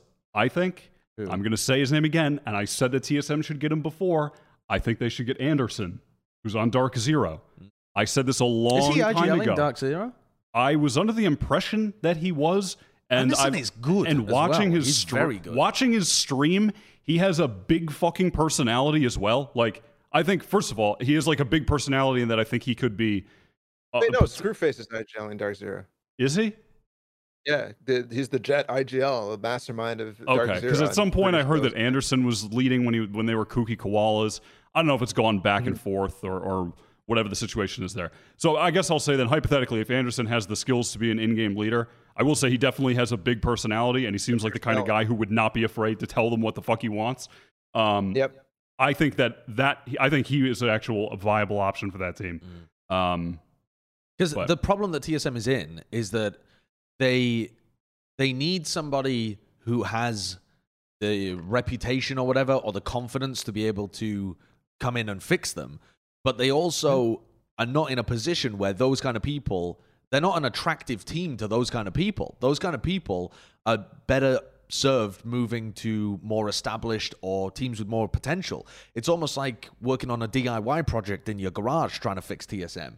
It's more of what you would want to do as a side hobby. If you put your entire weight of your career into TSM, that's a big risk to try and take on a project that's that big. Yeah, the risk reward ratio doesn't really make sense for a lot of these talented team leaders coming up. Get a big check. I mean, it depends on where their situation is, right? Like if it's someone but it would still require them to branch out and be willing to drop members of their core. At the end of the day, these are all still going to most of the players I'm assuming they'd be able to find are going to be players that they need to fix their issues are going to be stuff within the core here, because I think most of us are in agreement that the core problem for TSM has never really been a talent thing. It's still just like how the team operates. And they still walk away from every tournament being like, yeah, we don't know what we're doing. And it's like, how is at no point anyone said like, well, maybe we just need to replace more players, right? Like maybe we need to actually rebuild. I think they would have considered Drone part of their core that they've cut right now, though, as well. I think this is them finally taking inroads into it, chipping away at the center, moving towards the problem. I think it's a really tough one to get to. And I don't envy Chet either. I don't really... it's not like we can see what's happening on the inside of the team. I don't know whether he's being helpful, but it's not a great situation to be in. There you go. There's the post-state exam. It reminds me of one more thing, for people who follow basketball, like the Miami Heat back in 2011 when they got the big three, LeBron, Dwayne, and Bosh, and their coach Eric Spoelstra, who was this up and comer guy, didn't really succeed that much. He was bringing back a team that was rebuilding, and the year that they came, they didn't respect him at all. They didn't give a shit. The core of that team, the big three, was just like, nope, we don't care what you have to say. We're going to do what we have to do. And they lost in the finals, whatever. The next year, he fucking shits on them and suddenly just drops the biggest set of balls and makes LeBron, Wade, all of them play together and whatever. That is, you either need somebody who could do that to TSM, or you need to break up the core. In my mind, that is the conclusion that I make when I look at what they're going to be changing and all the different things that they're going to be trying to do. If they don't do that, I don't think they'll be successful. Yeah, I agree. Okay, moving on. Some of our other teams that made it through and some notable matches. Gen.G, Xset, and Envy all made it through as well, but all of these guys had pretty interesting games. Xset was able to win against Dark Zero. Those guys actually looked pretty promising, I think. New Look Xset, which is where I'd like to begin because they didn't have the most interesting games. The others, we might want to dig into the matches a little more. But for Xset to be able to make it past Dark Zero, the addition of Def, I think, is a good look for this team. Not everything has been fleshed out. They don't look like the final product yet, but when you've added the firepower of Zekken and then also the just a bit more like structure that Def seems to bring, or at least him being able to find value through the lurks that he's on as well, this looks like a good team. This looks like a team that's got a lot of potential as well. They look like they've made the right moves. Yeah, I mean, overall, I think there's definitely still a lot of work to be done, but I am optimistic because, you know, I've always BCJ, Nuts, Pure been pretty good, and Aaron's always been relatively solid. So, like, I think having Def there in particular is going to, because they just weren't, it seems like they weren't finding the synergy they needed with Weeded, even though I think Weeded was like really, really good on like the controller role when he played it. So Def hopefully is going to help them, because I think that's the big thing for Xset, right? Is like, it never really was a talent problem for them, right? It was fixing attack halves consistently. That was like the problem that owned them. So hopefully now that if they have some time to build and they're already looking like relatively solid, that this is going to be the iteration where they can fix those attack half issues and really reach their peak. Did you see them play on Breeze? Did you see the comp that they were running on Breeze with the Cypher Killjoy? I thought that was really interesting. I don't know if you can bring up a clip of it, Kurt. It was Xset playing against Dark Zero on Breeze, and they're running Cypher Killjoy, and they just trip all of the flank, and then they play like 4-1 on a site and just work it for a minute. And they just know for the entire minute that everyone can look forwards because their flanks are being held. It feels like it's going to be very... And then you've also got Def being able to go on more lurks, even though he's playing the Cypher role. I don't know. It's cool. They're showing us different stuff. Yeah, I like it for Breeze a lot. I like the comp for Breeze a lot because there's just so much space to control at times. So it's pretty interesting to have like the double Sentinel.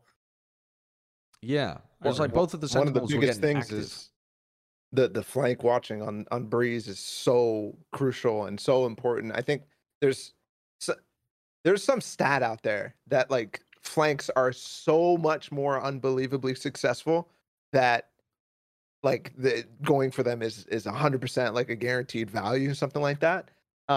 So this responds to that really nicely. I think I only got to watch this kind of gimmicky game. I like only caught glimpses of the other ones, but to talk to like the issue previously with Xset, it always was game plan. It always was the strategic approach, the tactics that come out of those approaches that felt lackluster. And at least on the Breeze game, it felt much, much different. It felt like their site hits had some oomph behind them. There were reasons why they were throwing the utility that there were, and they were happening at good times, which I think was always, always, always missing for Xset previously, where they thrived on the fundamentals. They always were very good at trading well, getting to places together and stuff like that. And that's why they actually did manage to gain a couple of those rounds where like strategically it's like, well, is this really going to work? So Def seems to be the guy that's bringing that. And that is exciting to me. That is really, really exciting to me. Yeah. Any passing thoughts on, or rather, I guess just to round this out, any thoughts on them bringing in Zekken to replace Thwyfo? Because that didn't that happened within this past week. We thought they were going to have a 6-man roster. Yeah, last we thought it was a 6-man roster. Then Thwyfo was, by management decision, been dispensed from the roster. I think I like it. I mean, I was down with Thwyfo as well. I think that he was pretty good actually. But moving Aaron over to Sentinel and opening up for a player with a lot of skill to be added to Xset could turn them into a team that can punch up like further than they were able to as well. I'm not exactly sure where the ceiling for Zekken is. He was farming the unsigned teams that they were playing in the bracket. He had like the third highest ACS or something, just wailing through teams. And then I think one of these maps against Dark Zero, he popped off as well, but he was relatively quiet. On I'm sure you could find the clip, Kurt. He hit a ridiculous clutch against Dark Zero on this map. He's clearly very skilled, and I think that is probably one of those tough decisions to make, but helpful for the long-term moves for Xset too, where maybe, you know, getting a bit more firepower out of your duelist who's up at the front, or he was playing Sky in some of these games as well, but like the person that's going up at the tip of the spear, I think that could be really helpful for Xset. Yeah, I agree. I think. Sorry, I was just going to say, yeah, I think it was a tough move that had to be made, but it probably is going to be beneficial long term, and Thwifo can still be on a good team elsewhere. Make a team with Drone. Get those two together. Get Thwifo, Drone, and Poise on a team. That's kind of nasty. Anyone? I mean, who knows? Listen, if anyone is listening to this with millions of dollars, with Shroud as well. Shroud said he's looking for a VC. Oh, yeah, give us Shroud. And Dicey, just add Dicey too. Fuck it. Oh shit! Yeah. Well, we'll have a trialing process because I'd like to see where AZK's at. Yeah, I think Zekken is literally. He solves a lot of problems for me with Xset, and I'm really sad to see Thwifo go because that was one of the main reasons why I really was cheering Xset on. But Zekken seems to me like somebody who has star power. He's going to build a brand because he's just, if he gets looks on like the main stage broadcast type of stuff, he's going to become an Asuna for this team. Like straight up, he's going to be that type of guy who everybody's going to be like, holy shit. And they're going to root for Xset now, which I thought was such a massive problem. Like, yeah, we're rooting for Thwifo, but nobody's really like outside of their personalities and just like their history and whatnot. Nobody's going there to like watch the gameplay, even though they're fantastic players. For Zekken, it's going to be like, yeah. You think like, they're going to bring the star power, the flashiness that people need to rent the set? Yeah. You are that guy, pal. You are that guy. Also, amen. Just laughing to myself earlier at you saying the thing about the flanks being 100% just go for flanks. There's value there. I'm just laughing to myself thinking like, dude, I'm never playing ranked with Josh again. I'm never. Bala told me he gave no source and no specific numbers, but he said go for flanks all the time. They're always valuable. Yep, that's what I'm going to do. Actually, I want to continue talking about Breeze, though, with our next team, which is Gen G. Gen G in the Ambox game. So good, man. Gen G gave me flashes of when they first started playing Icebox, too, when they just understood the value of working these weird areas of the map. Do you remember when Icebox first came out and they were one of the first teams to really explore tube and mid and create problems for other teams? And the meta at the time in North America was just, we go A, we go B, and you just beat the war drums and power your way in, assemble the musket line.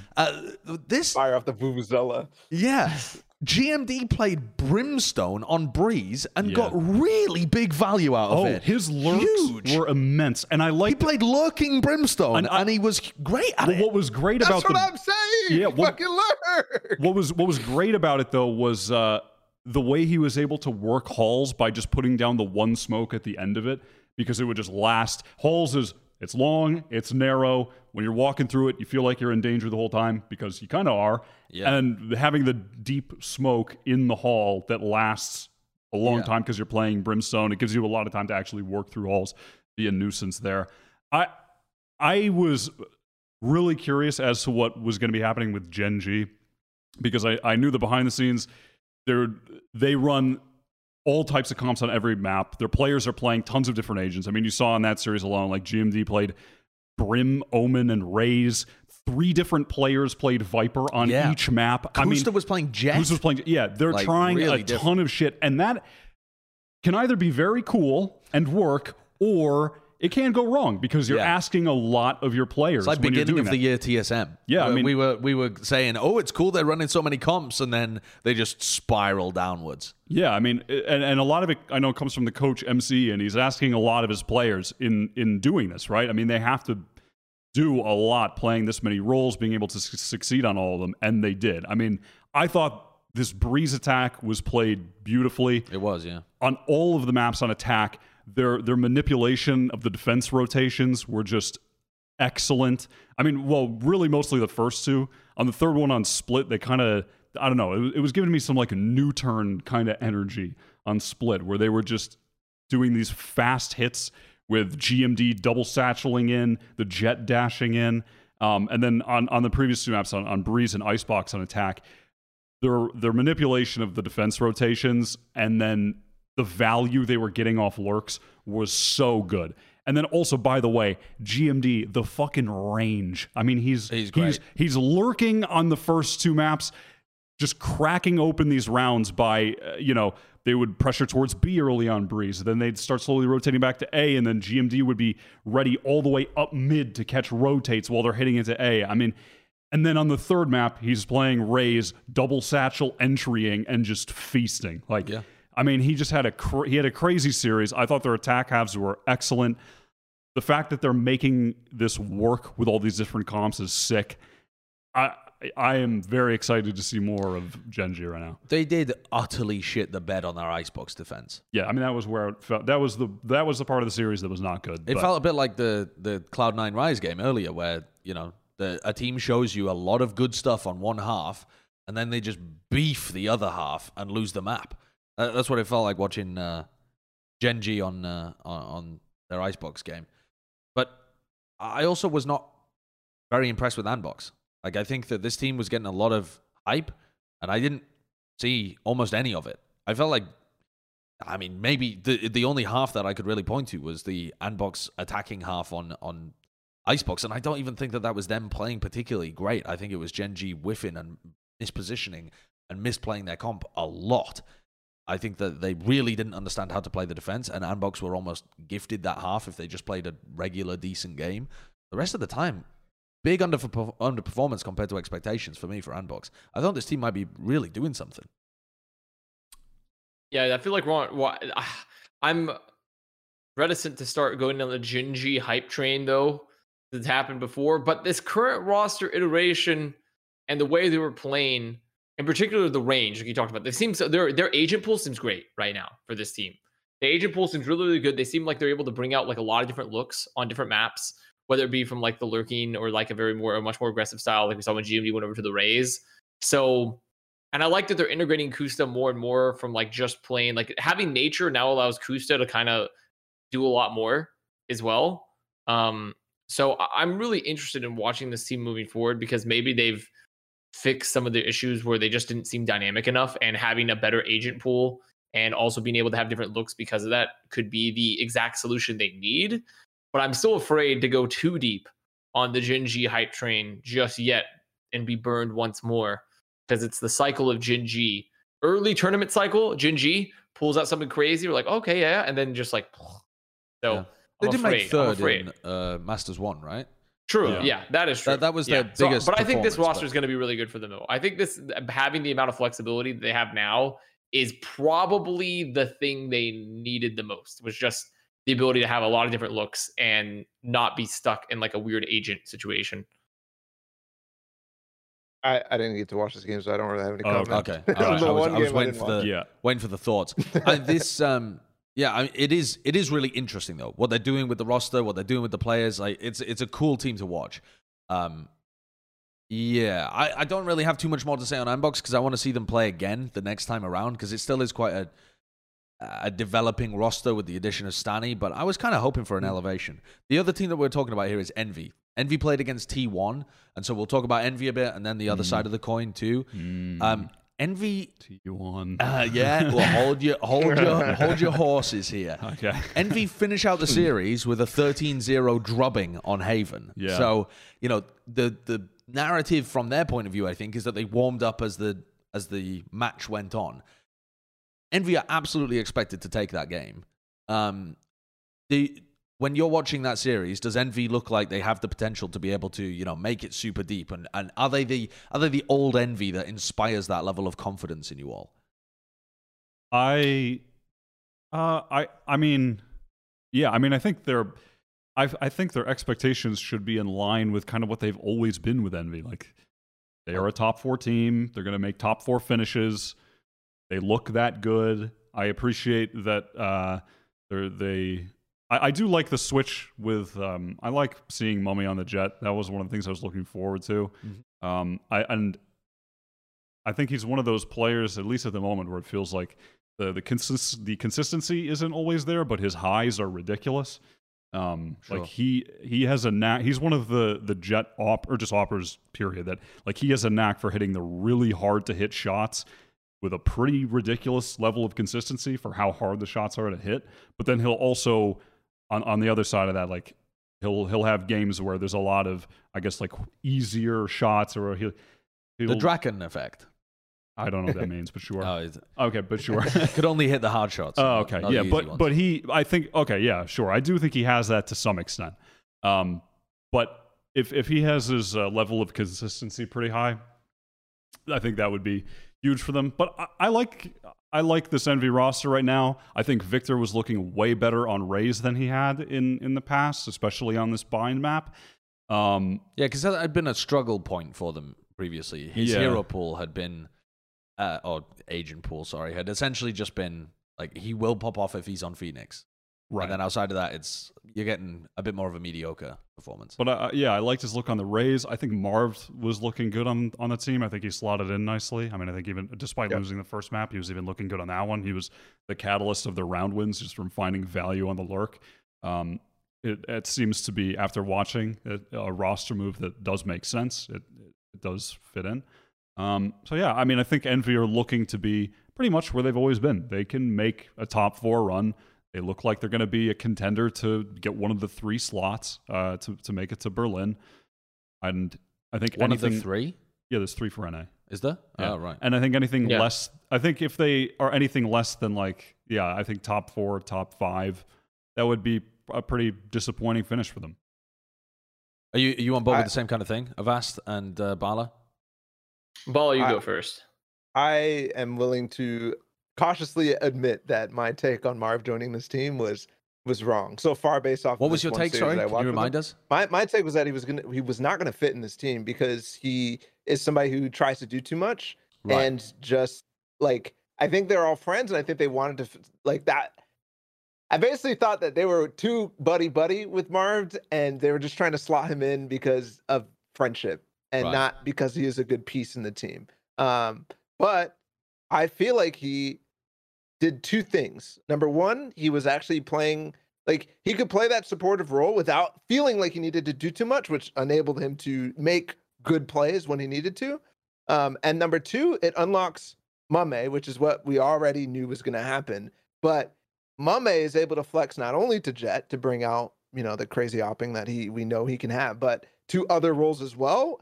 And before it was like, who was it? It was Caboose going to stage. That felt kind of lackluster. Mame feels like somebody who definitely will fit in these roles and explode on them in a way that they didn't have before. So they could play wider compositionally. Right. So their these role, 2 their things role in my mind. problem are fixed to some degree. Yeah. Which Yeah. I'm, Mhm. Yeah. I mean, I'm a broken record with that on Yeah, Envy. I mean, but it I really feel like was I've the been problem. saying that since they first signed Food and Crashes, but Yeah, it just didn't really it make is sense. finally, yeah, it does finally make sense. And also it alleviates other small issues too, where like if they are playing in scrims and they're like, okay, shit, should we have Victor trying to play Omen on this map? Let's try him with Sage on bind. It does clear up things like that where he can just have more valuable practice time playing the other duelists. Sure. Yep. And just hone his skills on that, which is perhaps what we saw here as to why his Raze looked so much more explosive than it had in the past. Yeah, and I mean, Bind is a pretty close game between the 2 teams as well. Haven, they 13-0 destroy them, but to me that felt like I mean, Envy looked great, don't get me wrong.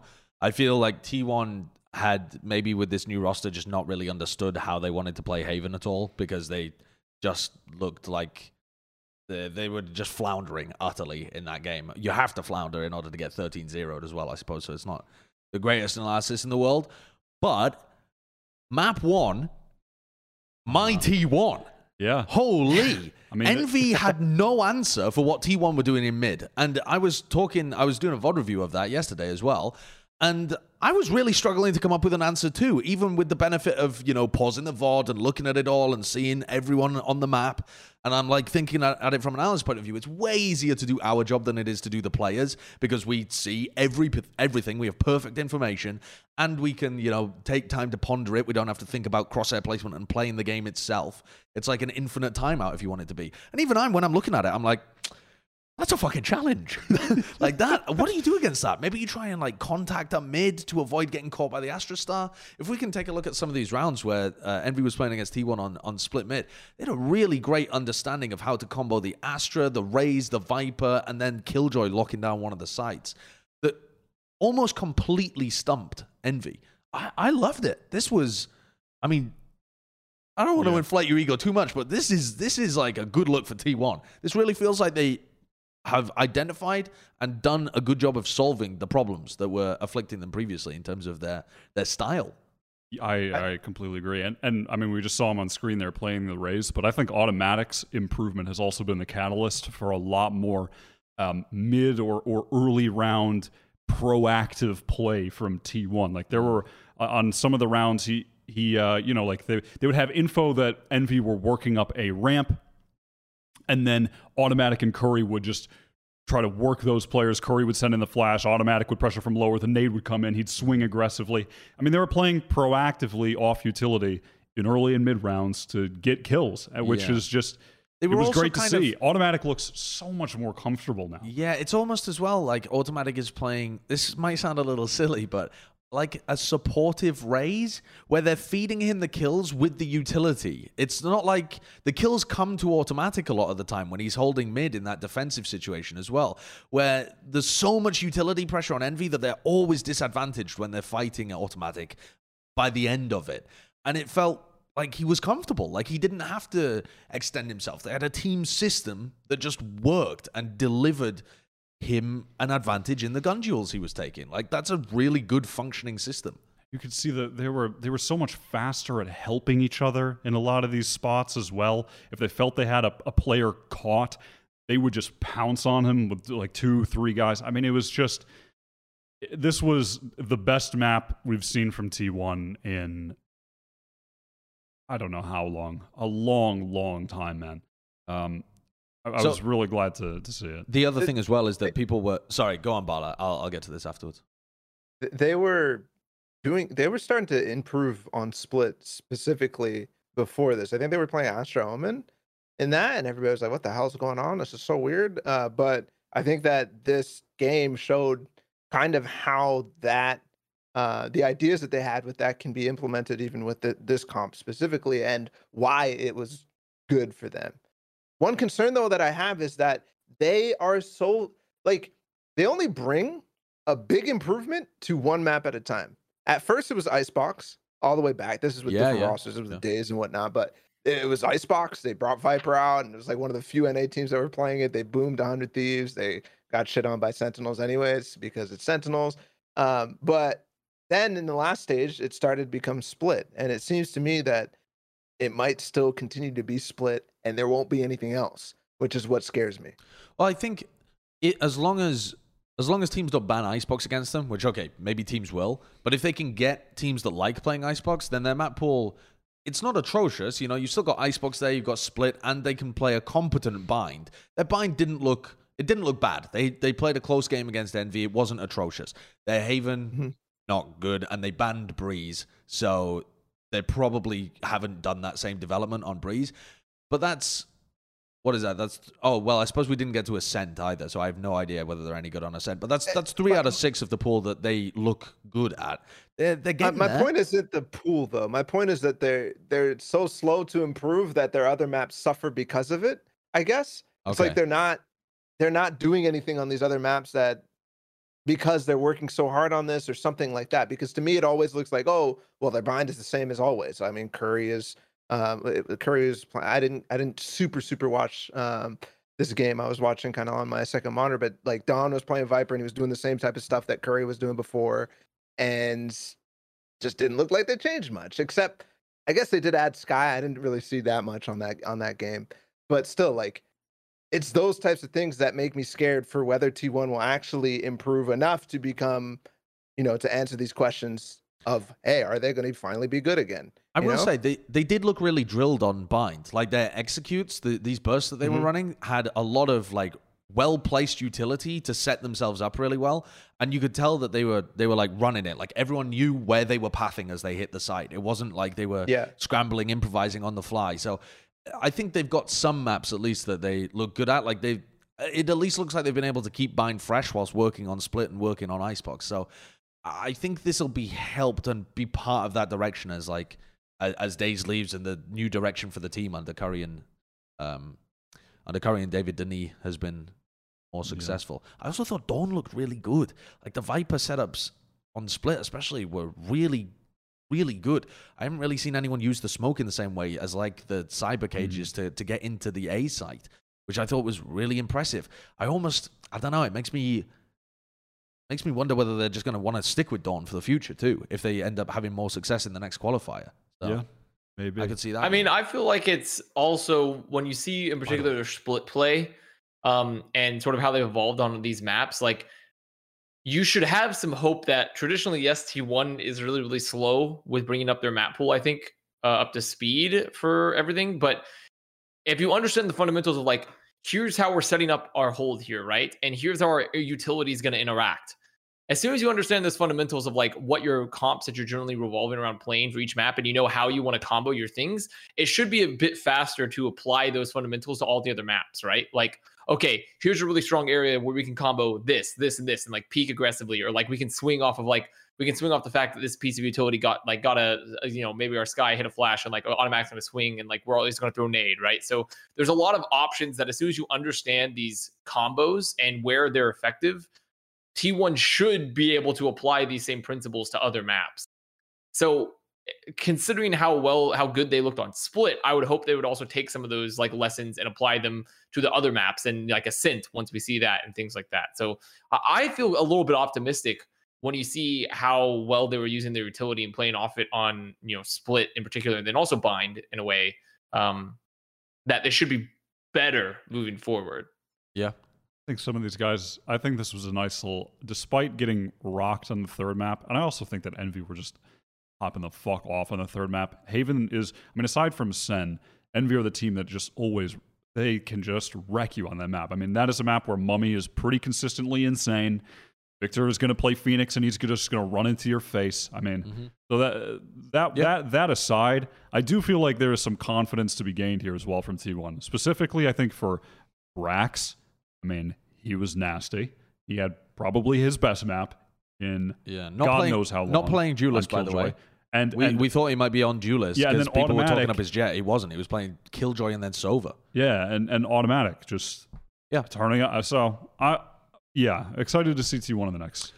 Well, moving on from that, Sentinels lost their first map in months at this point. It's their first map since they last played in, what was it, like the 1st of May. It was their final domestic game where they ended up dropping a map. They didn't drop a map throughout the entirety of Reykjavik. They come in, they 2-0 EG, and then instantly, as soon as they get back to domestic play where they don't do a ton of scouting and they're playing on LAN, etc., they drop a map again, this time to Sonics on Icebox. Now, they shit on them the next two maps. It was like 13-5, 13-5. But on Icebox, they kind of got boomed themselves. Like, they didn't feel like they were in this game. Sonics were clearly outplaying them from the rip. So talk to me about this one. Bala, I can see you nodding away. Tell me about Sonics. Why could Europe not get a single map of Sentinels, but Australia can? Is Australia the second best region? Confirmed. Confirmed. Yeah, might as well give them another slot. Why not? They were bringing so much new shit at Sentinels that you could see Sentinels literally do what they do best, which is adapt. But there's just so much of it that it's hard to actually do.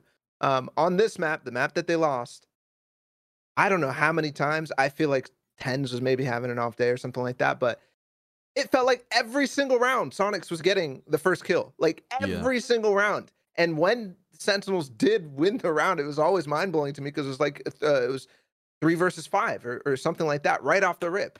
But I mean, they went up 6-0, 6-0 on Yeah, this, and then they 6-0, end the yeah. half with some crazy ass fucking like we're gonna push CT spawn plants with the Sage Wall, Yeah, like yeah, some yeah. I really like really that a cool lot. geeky stuff with the Viper Wall deep like horizontally instead of like diagonally cutting up the site so that they can peek off of it. It was just really cool, and this series was one of the funnest series to watch in general, just because of how you could literally see the old adage that everybody puts about Sentinels, like, oh, they're the guys who can adapt to everything, like doesn't matter what you throw at them, because it was happening in front of you. It wasn't like this secret shit that was going on that only Shazam knows in his brain, like, oh, we're counter-stratting this. No, it was like literally, wow, that was the first time I've ever seen that. It's probably the first time Sentinels has ever seen that too, and here's how they respond. Yeah.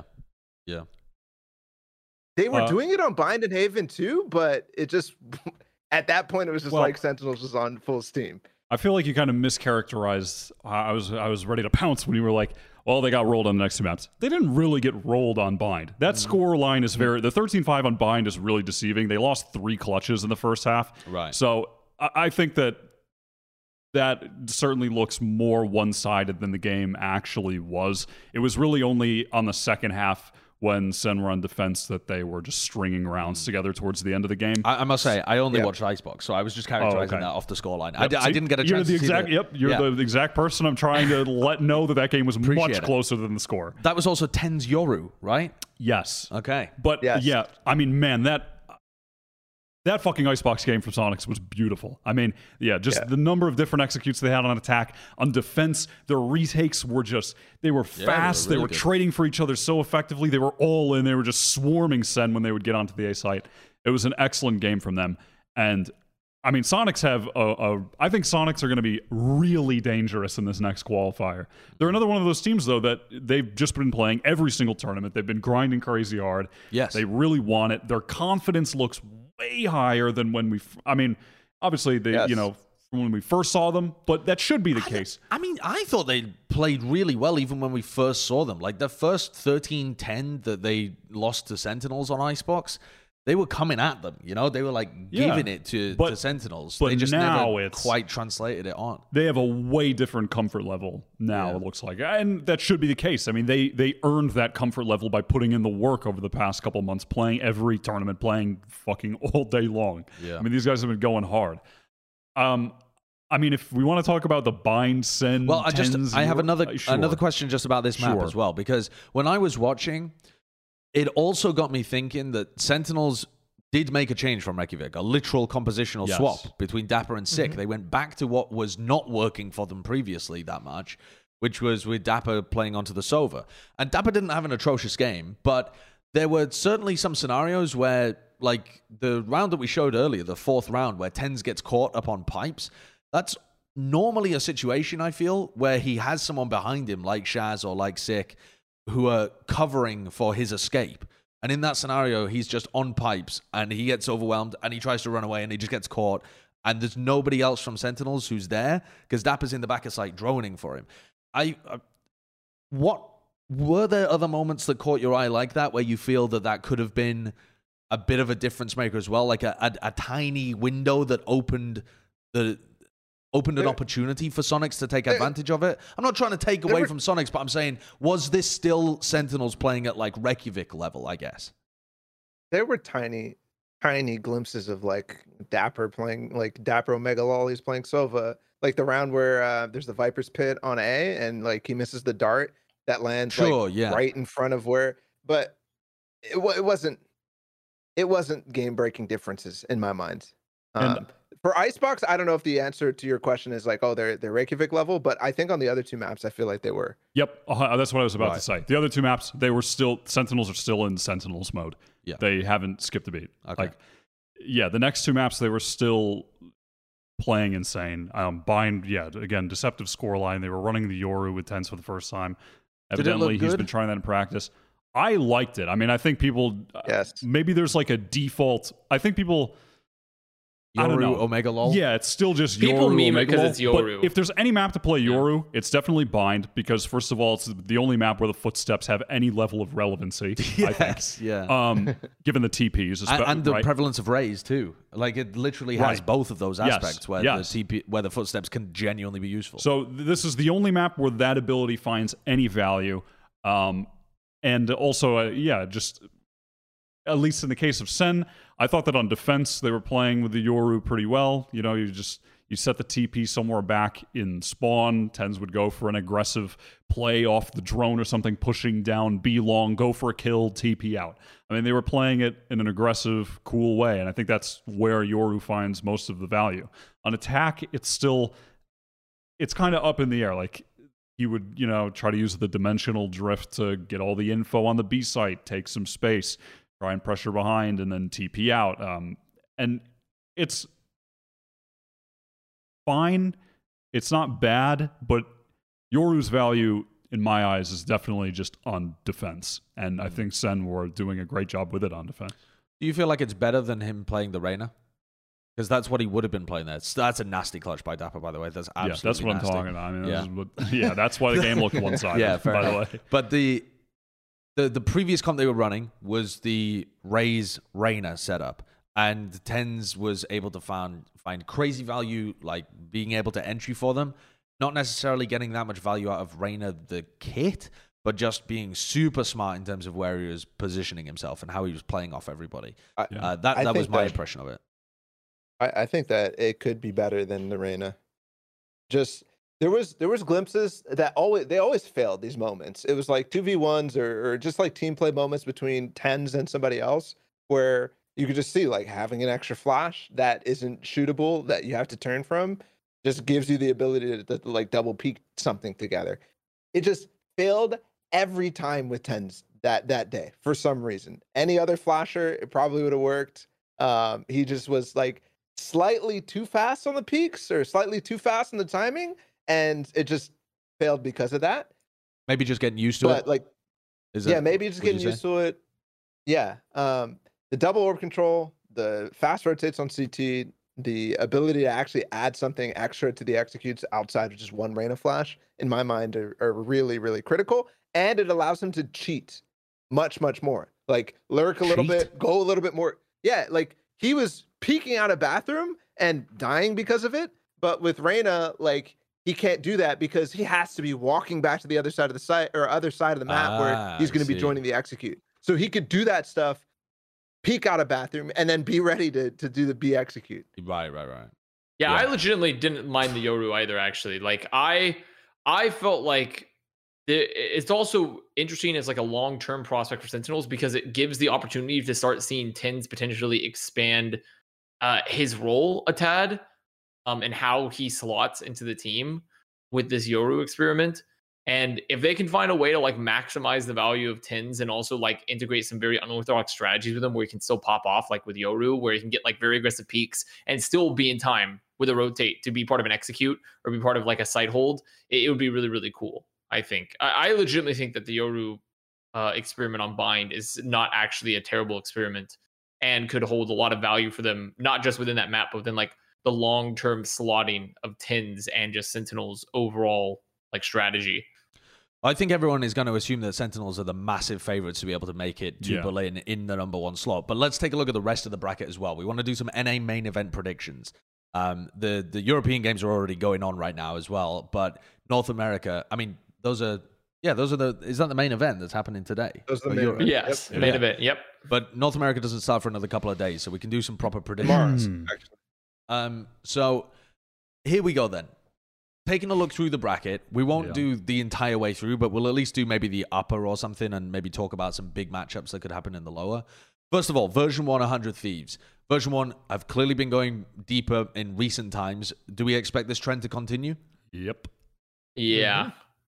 I mean, even they have a sub in Thief, but it's still, I mean, he's just slotting into the duelist roles that Dulcis would be playing with the Reyna Phoenix. And at the end of the day, Thief has crazy aim. And if he just clicks on people's heads, they're fine. Like, it's really not that. How big of an upset would this be if 100 Thieves wins? Because I think a lot of people would be expecting this to be a banger of a match. I don't think it's going to be a banger of a match, But I think the community perspective would be 100 Thieves, big name, good players. They've made it deep in tournaments before. Version 1 just made it to Reykjavik. This should be a fantastic game. What's your percentage chance that it is a good game, or that 100 Thieves get the win and the 100 Thieves fans are mega happy here? I mean, honestly, I think if 100 Thieves, if this is a 3-map series and 100 Thieves keep it close but lose, I think even I would be surprised at that even being the case. Really? Honestly. Yeah. I think this should just end in 2. That's what it looks like. 100 Thieves look pretty. They look just as uninspiring compared to what a lot of the teams have evolved, especially the teams that have made it now out of this open qual. They just seem slow, and they seem like that old lion. It's that old The lion. old That's the lion, team. yeah. So I think Vanity's version 1 slicking his are pretty mane back. handily favorites. This. Okay. Well, let's move on then. Envy Pioneers. Is there a hope in hell? No. I would say no. Envy are looking good. They don't look like an upsettable Envy right now. Though that oft becomes the case deep in the tournaments, but early on they never really falter against the upcoming teams. Okay. They usually just swat them away. Yeah. So I think this should be a clean Envy win. I don't see Envy not making it to through this qualifier, and especially through this match. Like, they're so good in these qualifiers. Always. And they looked even decent against T1. So I don't expect us to go any other way except for 2-0. All right. Well, 2 relatively decisive games then. Yeah. Now on to one I think is going to be a low-key banger, Xset Rise. I think that's going to be a poppin' game, personally. Okay. I was very impressed with Rise coming out of the Cloud9 game. I thought that they played a really good game. And I think that Xset, though they are normally pretty resistant against being upset, are still, even though I was impressed and they look like they have a lot of potential, they don't look like the finished product yet. They were still struggling with some of the burst execs that Dark Zero were doing on them. They hadn't set up their default positioning of utility at the beginning of the round. Doesn't look like it's been completely fleshed out for them. Some of Def's Astra utility and the Killjoy utility was not coordinated in terms of how they'd stacked it up, so it was leading to issues for them. I think that if Xset fumble a little bit here, there is still an opportunity for Rise to be able to make this a damn good game, and what a run that would be to be able to upset C9 and then Xset. Is anyone else buying the Rise stocks in this game? I'm not saying I would predict them, but I think it's going to be good. I think that's very reasonable. I would still go with Xset. I still think I think it should be a pretty close game. Could certainly be a 2-1. Could certainly be like a 2-1 that goes the distance on multiple maps. But I would give the edge still to Xset. Despite them being a newer roster, I have more faith in the consistency of a lot of players on that team versus Rise. Where, we were kind of joking about Superman playing like he was on Homeless in PAX Arena, but genuinely, he's had 2 nasty you don't expect that every time. He hasn't proven to me that I should expect that every time. Yeah. So, and that's kind of my thing. And then who else am I? And it's not that these guys on Rise are bad by any means, but am I relying on Shank's consistency? Whose consistency am I relying on here? Derek. Derek from Overwatch. Derek from Overwatch? Derek from Overwatch. I think that's kind of the thing holding me back from selling myself on the Rise upset.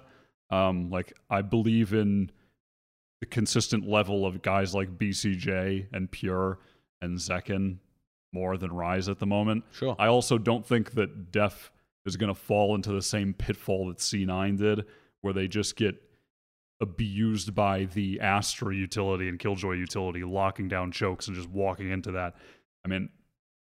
I suspect that Xset will be they'll be playing more successful attack cabs than that. I don't think they're just going to get beasted by Superman locking down the site on his own. Quite an interesting thought experiment, though, because that has been something that Xset have struggled with in the past. So, if they were to repeat the problems of the past with those attacking halves, then you could see a similar situation. But you're saying that you expect it to be even then, different with Def. If they did the same thing they did back then, they never ran fast hits. No. They would stand outside of a site and wait there for a minute and a half. The 100 Thieves strat. And if they And if they do that, Right even out of then, Steele's book. they might have a better chance of just drawing out some utility before the actual site Sure. hit comes in, you know? All right. So I'm going to go with Exit. So What about you two? I'm feeling Exit I'm- myself. That's why I'm just going Exit. I don't think Rise. I think Rise got really lucky. Not lucky. I think they just matched up well versus C9 in that C9 hadn't. They're not fleshed out enough currently to deal with the way that Rise was playing, and their style was very much just like pop hit. And Exit, I feel confident enough with the depth change and their overall experience that like this team will know how to deal with like if Rise are going to play slow site holds, give up a lot of mid control type of situations. I feel like Exit will be okay with working the map more. I think that Xset should win, but here's the thing. I think that this relies on what happens with the 6-map pool, because in my mind, Rise is going to win split no matter what. If that map comes through, and I think that if somehow, some way, I know Xset hasn't really been playing Icebox, but if it goes to Breeze or Icebox somehow, then they could really. I think we're gonna see the Shanks versus Pure show, and it's gonna be op v op, and it's gonna be so lit to watch. But Xset will come through, and I feel like we're also in the midst of a transformative thing for Xset, where they're going to be expanding their strats on all sorts of different maps, and we'll see that in this event. And because of that, I think we might not necessarily see exactly the types of things, the same pitfalls from Xset that we were before. This will be new, and it should go to Xset. Okay. Well, Sentinels Gen G. Is anyone... I mean, I know that you were very impressed with Gen G. Yeah. I know you're a big Gen G simp. Yep. I've been Any hope in this game against the best team in the world? been trying to tell you about GMD for a year. Yeah. What can GMD do against the might of Here's Sentinels? the thing. This has always been an interesting matchup in NA. I mean, if you want to go all the way back to the dawn of Valorant, Gen G were one of the teams that Sentinels would struggle with, even if Gen G were lower ranked in like TSM or some of that. So there is an interesting matchup, I think, in that regard. Also participants in the infamous White Claw fiasco. True. But yeah. but I think from watching Sentinels against Sonics, Sentinels are just still in God mode. On that last Haven map, I mean, you saw that one judge round where Tens just kills 3 people with the judge. The next round, he just runs into the Sonics attacker spawn with daggers and kills 4 people. I mean, they're still just in God mode, and I think that's going to be too much for Gen G, but I think this match is going to be a banger. I think Gen G are going to keep it close, but I think this would be an upset if we were seeing like Sentinels pre-Iceland. Yeah. I think Gen G in their current form would get the upset win. But right now, I don't think it's going to happen. Okay. Now, that being said, I do still think they have a chance. They absolutely have a chance. And I think this is going to be a close banger of a game. You just can't call it against the best But team I in the world. just can't say it when you watch what Sentinels did to Sonics on Bind and Haven, and also just what Sonics had to do to beat them on Icebox. Yeah. I mean, I can't see it right now. Okay. Well, So if we make the assumption that Sentinels will run into the upper final, which I think is a very fair assumption, I want to look at the other upper semi-final that would happen on the other side. Avast, Envy Simp, Bala, Envy I don't know Simp. about anymore. Oh, well, Envy Simp. yeah, former, what is this? perhaps. I mean, you were saying that you expected Envy to run through this qualifier. I'm assuming that both of you are back in Envy in the Envy versus version 1 game. But I see. But I think that's counter to how most people would expect that game to go, because version 1 were the team that actually did end up making it deeper recently. Talk to me about this upper semi-final game of Avast. What are you thinking here if it does end up being Envy version 1? I mean, no joke. God damn, I hate that you labeled me the Envy Simp because I don't even want to be the Envy Simp. Like, but I legitimately do think this Marved, this Marved swap has been really good for them here because it's fixed their roles. And on top of that, Marved is like a really good talent. And legitimately, I think it was like the inverse of what you were thinking, Bala. Where like, you thought like, oh, he's going to be in a team of friends. So we're just going to like play however we want, right? But I think that's actually what was happening with FaZe, where like Marv was just one of the fucking sheesh boys on FaZe, and they were kind of just like, yeah, I'm fucking Lambo swinging here yet again on Haven Sewers, and like I think actually going to Envy has actually made that a little bit less crazy. And they're able to unlock the potential of Marv a little bit more and bring him more in line with how you want him to be playing on a non-sheesh boy team. And so, fuck. I hate going for it, but I actually do think Envy will win that match. I actually do think Envy is going to win that match because I actually think right now they look really, really good. Would you still consider it an upset? I mean, how do you even define an upset between? I would consider it a relatively like. Not like I would consider it like a minor surprise more so than an upset. Like kind of like, you open the door, someone's standing on the other side, like, whoa, like, it's just like a little jump. It's like a little jump or so because like version 1 should be favored by all metrics. Okay. I think. But Envy currently looks like, I just feel like they're on like one of those Envy moments where on the swing, they have a new smoke player and they've unlocked the potential. They've unlocked the chakra gate leading towards, going to the finals. Gate. Oh, hello, Barla. Oh my God. Barla giving away who he's predicting. Oh, that's ridiculous. You told me that Envy were making it through this qualifier. You did say that, but that doesn't mean they're going to beat V1. Like, come on now. That's not exactly what I said. Okay. I think Envy will have a road, but not through V1. Right. V1.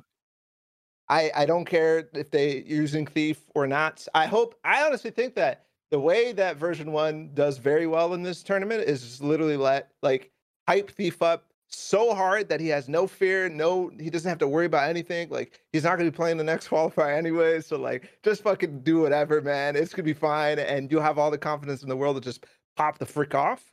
But even if that doesn't happen, version 1 is good enough that they can go toe to toe to Envy. I think it's gonna be a great series, but V1 just feels so good in the last couple of weeks. Or months, I guess, since we last seen them. Okay. All right, fair enough. Instead of going through the rest of the bracket, I want to so Sentinels V1 were expected to go deep. Envy's another team that I think people are fairly confident in.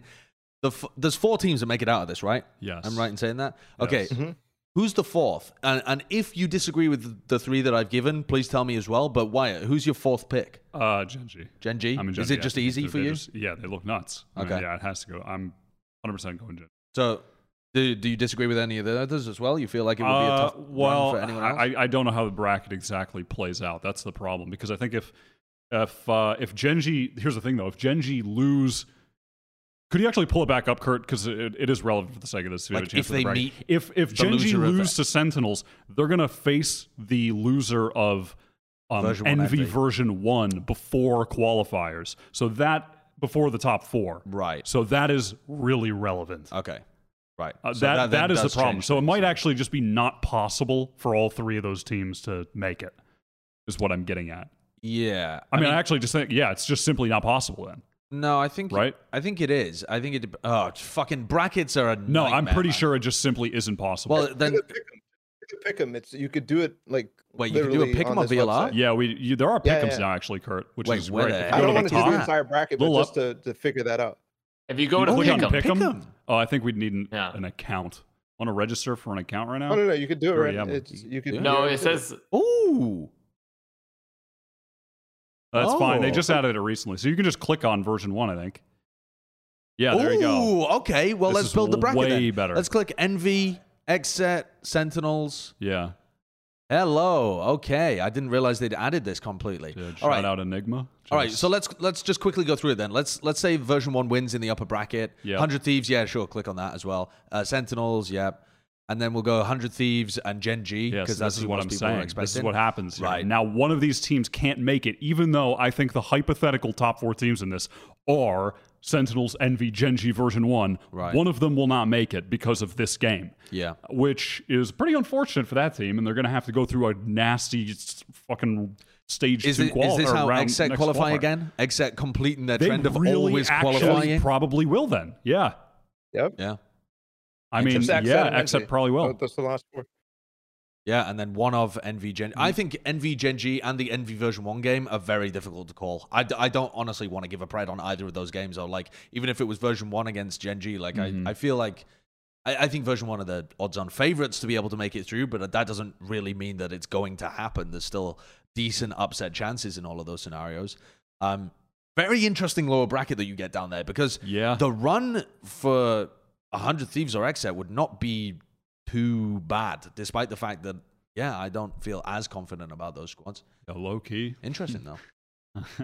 You know, all this is ongoing, by the way. Pioneers FPS just 2-0 G2. Really?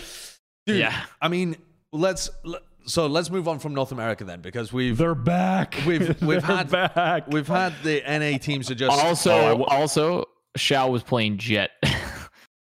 dude, Okay. it's crazy. The whole of Europe is I'm not mad at absolutely bonkers right now. But So we're not going to talk about first how of all- KCP are going to beat 100 Thieves in the lower bracket? you think KCP are going to beat 100 Thieves? Wait a fucking second. If KCP play 100 Thieves in the lower bracket round 1, I'm calling the upset. You're calling the upset for I'm- KCP. If they win, though. but they I'm on they board. will, right? KCP will end up playing against 100 Thieves because If they hypothetically, if they both lose, which is what we're predicting, which is I'm very on board. likely. I'm going with KCP for the upset in lower round 1. Is that because you Man. feel like KCP are a team that's like going to start going on the rise, or is that an indictment of 100 Thieves? both? Huh. A little bit of both. Really? Okay, that's where I start disagreeing with you. I think it's just an indictment of 100 threes. That's You don't it. think KC? I like what I was seeing from KCP in this tournament. Yeah, honestly. I just I haven't watched them. look at that roster and I'm just like, you know.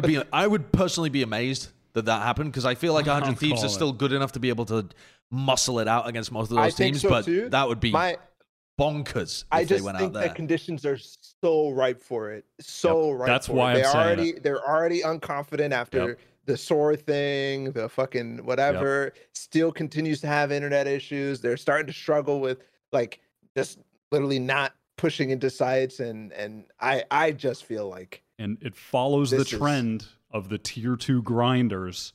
They're running the gauntlet Okay. of the tier 2 grinders. They had to get through Soar. Oh shit, it was so close. Then they have to get through Noble. Oh fuck, they've been dominating tier 2. And then oh god, we have to play against E United, who've been like at the top of the tier 2 tournaments. They're running the tier 2 gauntlet. Okay. And it can only last for so long. I All right. think that there's a good shot for an upset there. All right. Okay. Okay. KCP haven't really beaten anybody notable either, though, on their run so far. They've beaten Immortals and Virtuoso. So it's not like they've. I mean, Okay. they kind of whacked put some Virtuoso. respect on Yeah. Virtuoso. Fair Put some enough, respect fair on enough. Virtuoso. All right. By the Well, way, let's. How the fuck does Vanity wear these all day? Like, Are they- these do they things hurt? are so uncomfortable. No, they're just uncomfortable. It's just like your headphones become like heavy for some reason on your head. I don't know. Maybe I just don't I have think enough hair. Vandy has What a are very muscular skull. Are they made out of lead? What do you mean they become No, heavy? it just makes your headphones like you know when you put your head on a pillow and your pillow like sinks in when the pillow's too soft. Yeah. That's like what happens with the headphones on your head. You have a soft You skull. wouldn't understand because you have Yeah. maybe. Anyhow, He hasn't got Okay. enough calcium as a child. I do love them, though. I think they're very funny. Okay, moving on to Europe. There was some drama in the European scene, and everyone loves drama. So even if you're not Drama? interested in Europe in general, you'll be interested in this shit. There was a Breeze exploit, a camera that was put behind a glitched texture, essentially. So it's Riot's fault. It's in the game, you might say, but the players know that they're not allowed to use certain exploits. There are certain exploits that are on a list. This one wasn't on the list. You can say that that's weird, that there's a list of known bugs that Riot still hasn't fixed, but okay, that's how the world works when you have a game like this. There's a list of bugs. You're not allowed to use those bugs. You're also not allowed to use certain other bugs that you know you're not allowed to use, like cameras that can't be destroyed, cameras that the other team can't see, that kind of shit. This was one of those. I believe you couldn't see the camera. You could destroy it if you shot at it, but you couldn't see it. And this EU team Giants used it in their match against, I can't even remember the name of the other fucking team. It was like some tier 2, tier 3 team. Can anyone remember what the name was? Fred No. or something? I think their name was Durf. I can't remember what it was. Anyway, they used it against some team on Breeze, and it has taken about a week for Riot and Freaks for You to come to this decision, which I think is, that is not feasible. That's a awful ruling. If it takes you a week to make a ruling like this, and then they get a one map loss applied to their next game that they play. Not that they don't like forfeit the match that they played. There's no help for the team that lost to this exploit. It's just a punitive measure applied in the future to Giants. So they're just going to play against some like round of 5-12 Immortal mix, 1-0 down in a BO3, which is nonsense to me. Like, it's an actual nonsense ruling. Yeah, that makes absolutely no sense. I could see it making sense if it was like a league and there was a regular season and it's like it affects your standings and whatever, but they're going to go through an open bracket. So they're going to play first team, like you said, and okay, potentially with the way seeding works, maybe if their seeding was punished, maybe they'd have some, like they had to go up against some random good team, but even that doesn't make sense because then you're punishing the good team for, I don't know. Yeah, it's just unacceptable. It took a week in my mind. This was obviously glitched from straight up looking at it. You can't see it there, but he can see you, right? And the Giants use this like 6 out of 12 of the rounds.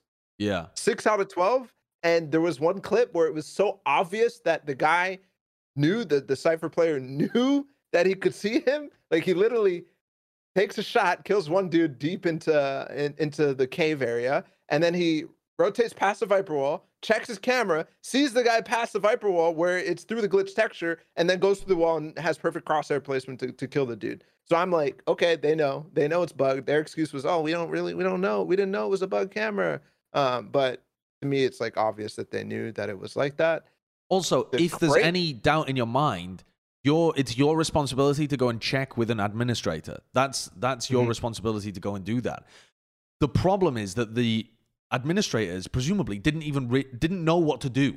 This ruling took so long because it probably got passed up the chain, and they didn't know what kind of decision to make, and so it ends up just being a useless one for both sides. It doesn't punish, and it doesn't help the team that got fucked by it. It is completely useless, and I think what is the point in having a rule like this if you can't enforce it with enough time relevancy to actually make the rule usable in any way? I mean, if they had qualified, if Giants had qualified, what would you have applied a one map penalty to them when they're playing in the main event? Like, it just gets more ludicrous the more you consider this as a standard ruling. It's just silly. Yeah. To be fair, I do think that this ruling does achieve a certain level of stop using exploits because of a situation like that. Like, oh, well, I don't want to go with the map deficit down. Like, I'd rather qualify. What's that? I'd rather qualify. If they're going to take a week and then apply a map punishment, yeah, I'll take that over not qualifying. I don't think it stops you using bugs particularly. Yeah, actually, you're kind of right in that case. I was like thinking like, usually when there's punishments, you're trying to see is the incentive to cheat or the incentive to use exploits, I guess I should say, not necessarily. Is it enough to be okay with the punishment? Yeah. And the way that you frame it seems like, but in general, I think people see this and like, oh, I don't want to mess with like. Well, I don't think this decision would ever be done again. I feel like the big takeaway from this is that the tournament administrators, the people who are handing out these rulings, need to be on their game in terms of knowing what is and isn't an exploit and being able to quickly check certain things and having that maybe game knowledge to know what's going on in those scenarios and to be able to hand out the punishments quickly and fairly. Because this one was a farce. I'm just surprised it took a week. That's a big thing. I could understand maybe a couple days, but a week? A week is a ridiculous time frame. I mean, how long was it? It wasn't quite a full week. How long has it been since the game? It was a full week? 5 days or something like that. Right. I know that the bug was reported the day after on Wednesday. Like the post went up on Wednesday and the game happened on Tuesday. Right, so like 6 days. Yeah, that's pretty crazy. Wild. Okay. That's pretty crazy. That is ridiculous, isn't it? On the other side of things as well, before we dive deep in... Actually, I'm going to save this until later. The European teams as well, though... no, I'm going to go into it now. Fuck it. We're going to take a small deviation away from Europe, and we're going to talk about the big roster move that's been happening across other regions as well. Lakia got poached from Vision Strikers, and... got poached from Newturn, 2 Vision strikers. And we're using the word poached here because he's been directly taken from one team. There's probably some trade agreement or something. I don't fucking know. I'm not implying that there was bad manners from Vision strikers here, but he has been literally taken from the team that's been doing the best at the moment in Korea and being added to the team that was previously doing the best in Korea. This is a big move. People will remember Lakia, the enormous plays that he had at Reykjavik too. This is a big shift in the top Korean scene. Yeah, I mean, it just poses the question to me: who the fuck are Vision Strikers going to field as their starting 5? I have what do they have? Like they have a Baker. They have a fucking. How many players do they have in the roster? A dozen? 7. 7? They have 7 players on the roster. Yeah, That is wild. That is the only question. I mean, they have managed to just slurp up all of the Korean talent into one team. But what do you do? I don't know. I guess we'll see what they do with all of them. Korean This is a teams, time-honored Korean roster building tradition, though, Yeah. is to build Is it? rosters that are so unwieldy they are just useless at times. This is a time-honored Okay. tradition, though. Is like we need to have all these flexible players. What's that? We never have enough time to field any of them or develop them properly. Well, guess we're gonna have to get rid of like half the roster now. But don't worry, next year we're gonna build it twice as big. They Okay, they gotcha. also, I mean, a lot of Korean players, coaches, the esports culture comes from games where having big rosters is valuable too. In Overwatch League and that kind of stuff, you want big rosters that you can be flexible with. So I think this might just be potentially a different approach too. Now, it might just be the same shit you see everywhere else where they have 7 players and then they just cut 2 and they just keep a 5-man roster. Same thing that recently was going on with Xset when we were wondering if they were running 6 people. Eventually boomed Heretics, that kind of shit. Yeah. But they have the pieces here to make a good team. I do like this. I like what Vision Strikers are doing, though. Despite it being a bit chaotic right now due to the number of players, I like the I like the smaller regions in Valorant trying to get their super teams together Yeah. for future events. Hell yeah. Because this is looking like it's going to be a super team. And Newton were not a super team. I mean, but also the players that performed, I mean, not the players that performed the best, but some of the players that performed the most consistently across the whole event they're more veteran talents too. Whereas when you try to create super teams, you tend to leave the veteran talent on the outside because you're going for like the cracked people, So that I feel is potentially a downfall for Vision Strikers. We'll have to see how that ends up working. But this is what, if we harken back to previous Vision Strikers conversations, I don't know. I'm excited about this, actually. I like, and I'm glad that they have Glow as a coach. And I think if Vision Strikers can exist in a space where they have 5 of the most talented players in Korea in regards to their actual skill level, but then you have the mind behind like the sort of I don't know what Vision Strikers are known for. They're strats, like they're one-off strats. If you have the mind of the guy who creates that working for the team behind the scenes, but then you have 5 super skilled players who can win rounds off of their actual skill, but then you throw in every game they're going to win 2 odd rounds off of just using some strat or some little thing that no one has seen before. That seems like a good recipe to win. It's kind of what Newton already had, though. I think they were already using some really unique creative stuff for sure. Yeah, I but mean, you're they just showed taking lot the of it at skill up Reykjavik. a level. Is the potentially. idea. Yeah, it's the potentially, idea. right? You're taking the skill up a notch, but then you also have that on top of it. Weird situation for Newton to be in as well because there were talks about Solo and Perry looking for retirement, and now they've lost Lakia, who was one of their best talents too. So Solo and Perry have been playing for that team. They've been playing in most recent games, but what do you do? That's why I hate this. I hate this. And again, it could just be like Lakia's his contract ran out and he's signed with Vision Strikers or something like that. But doesn't this just kill Newturn? It feels like it probably would, especially with the veteran talent looking to maybe leave. I don't know. And if Newturn dies, then what the hell are we playing for in Korea? Like, is there anybody? You mean you is need it the interesting competition at of all? 2 teams? You need the competition of 2 teams. That obviously brings viewership, but it also makes the teams that are coming out of that region better. If there's nobody for Vision Strikers to fight against, then Are we going to have another new turn story at Berlin? Or even down the line? Like that scares the shit out of me with all the struggles that Korea and Valorant has been having with how many teams have closed down, with how many free agent rosters have given up. I don't know the name specifically, but I've been looking at the news and just it's been negative, negative, negative, negative. Outside of like we got into the top 10 PC Bang statistics. Everything else has been negative out of Korea. Well, the other counterpoint to that argument as well, though, is that Newton didn't have another team to be competitive against. It was just Newton. They didn't drop a map in their qualification process. That's like the most dominant that you can be within the region. The closest second team was Vision Strikers, but they were flumping at the time. So maybe there has to be a bit of a give and take between the two. Like maybe if Newton can hold on and maybe bring someone in that can fill Lucky's spot, maybe they can both then be at a good level instead of it only being Newton or only being Vision Strikers. Yeah. They did bring in 10X, who's like some hype around him. I don't know much about him at all, but both teams did go, 3-0 in their groups of the open qualifier. So yeah, maybe it is like completely not what I'm thinking. It's actually creating parity, like you're saying. But I don't know. I really wanted to see New Turn continue with that roster because they just made history at the first Valorant LAN, and now that roster's not. It's not them anymore. Yeah.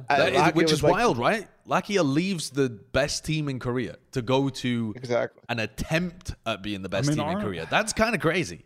Yeah. I was under the impression as well that the new turn we're going to get dude from CS. I can't remember his name right now. Zine. I don't know how you pronounce it. I don't know enough. XIGN. I don't know how to pronounce it either. Yeah. But I was under the impression that they were going to get him. For another 6-man roster. Premier. Well, maybe with replacing Lakia. Oh, well, I think they already got 10X, didn't they? Oh, they already. Okay, well, I guess it will be a 6-man roster then. Well, maybe one of the veterans will leave. We'll see what happens. Yeah, we'll see. Theoretically, it could be a good thing though, because it's like they were at Reykjavik so recently that diffusing out players from that team could theoretically elevate some of the other teams, because they could be like, here's what we learned when we played against these squads, right? Like it could be sort of like a brain drain type of situation, which could be actually good for the region long term, potentially. It's a brain donation, a brain loan rather than a brain drain. Yeah. Well, a brain drain could be you're draining it from that team to go to another team, right? It could still work. It's just within the same region, right? So like theoretically there are positives that could be inferred. Who knows if that will actually work that way, but well, Bala's all fired up about this, but Bala was also really fired up about what was going on with free agency over in Europe. He wanted to give you guys a little 1v1. Wanted to take you down. Little coach, because Bala's got an ISO to run. Get the ISO. Let me get the ISO. Let's talk about free agent teams. Often rapidly, the crowd favorites, the local heroes, and sometimes the people's champions. Let's go through memory lane real quick and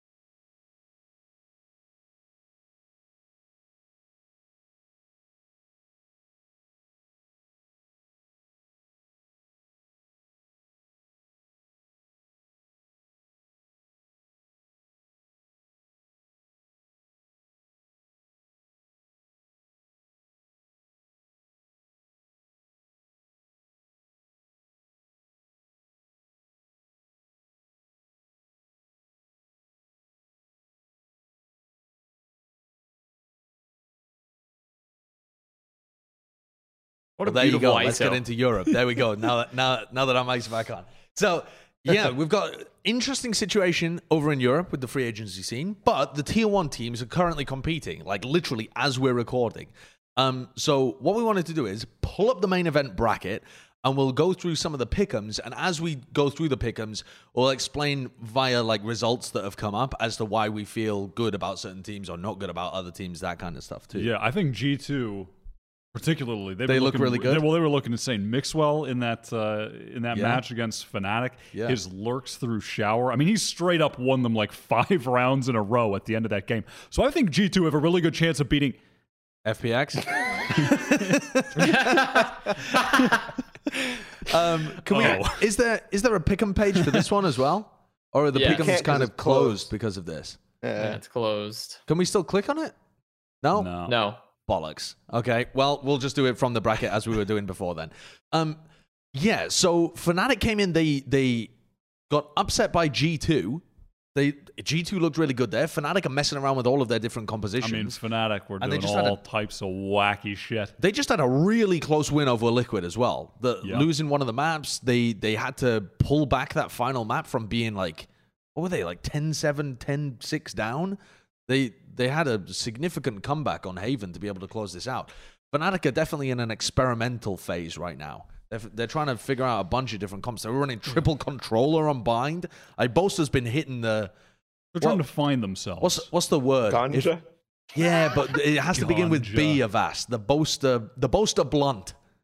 Yeah, the Boaster Blunt would work. That would work pretty good. They've Yeah. been hitting the Boaster Blunt.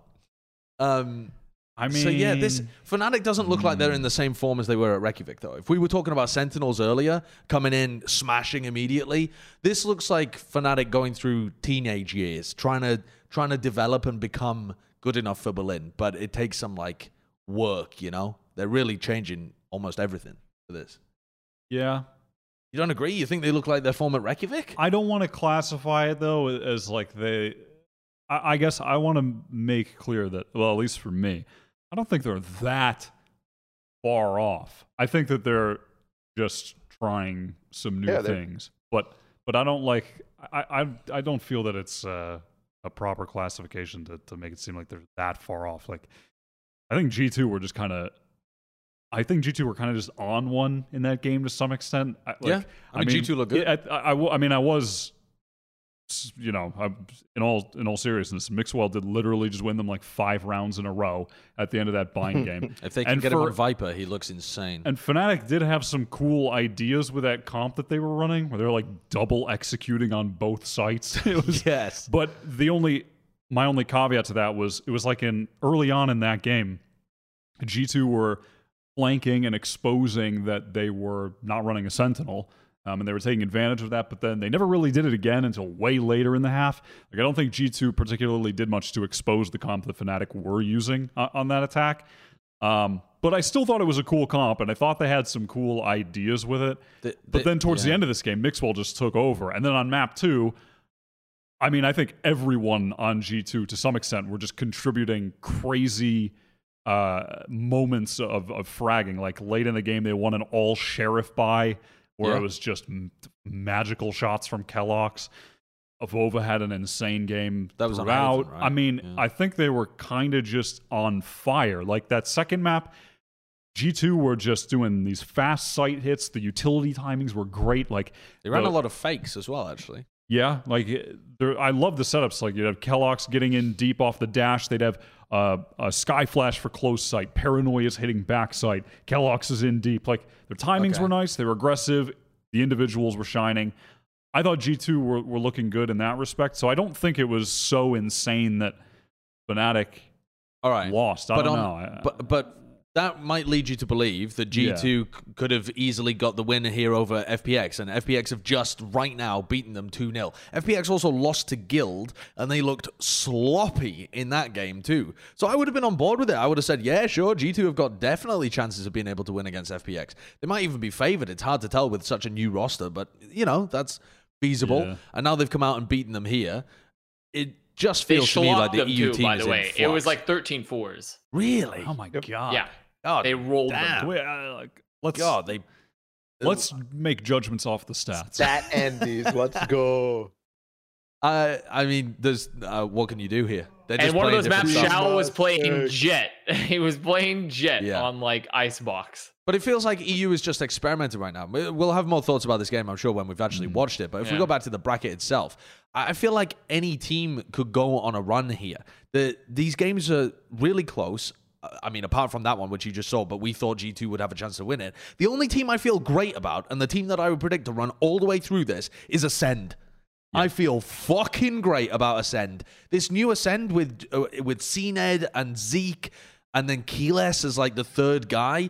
Okay, the Rix is not the strongest team in the world, so you'd expect them to easily get the victory here. But this team is popping. They have unbelievable individual talent. Even their supportive players are going to have big games like Starkso and Bonecold. Bonecold IGLing, I think, has been really good when he's taken over, and the team has so much proactivity. This team is going to the fucking moon, man. If you ask me to pick a team that I thought from EU might be able to win at Berlin, it's real early days, but these would be the team that I put the stocks in. I mean, I think it's also helping Ascend right now. Sell your Ascend stocks immediately. I think what's also helping Ascend right now, though, is what you were getting at with a lot of the other teams being experimental. They seem like one of the teams that they just have an idea as to what they want to play. They're running just good comps. Like They didn't really shuffle that many players either. to be right, honest. yeah, that as well. But they're not trying to reinvent the fucking game like some of these other teams. I mean.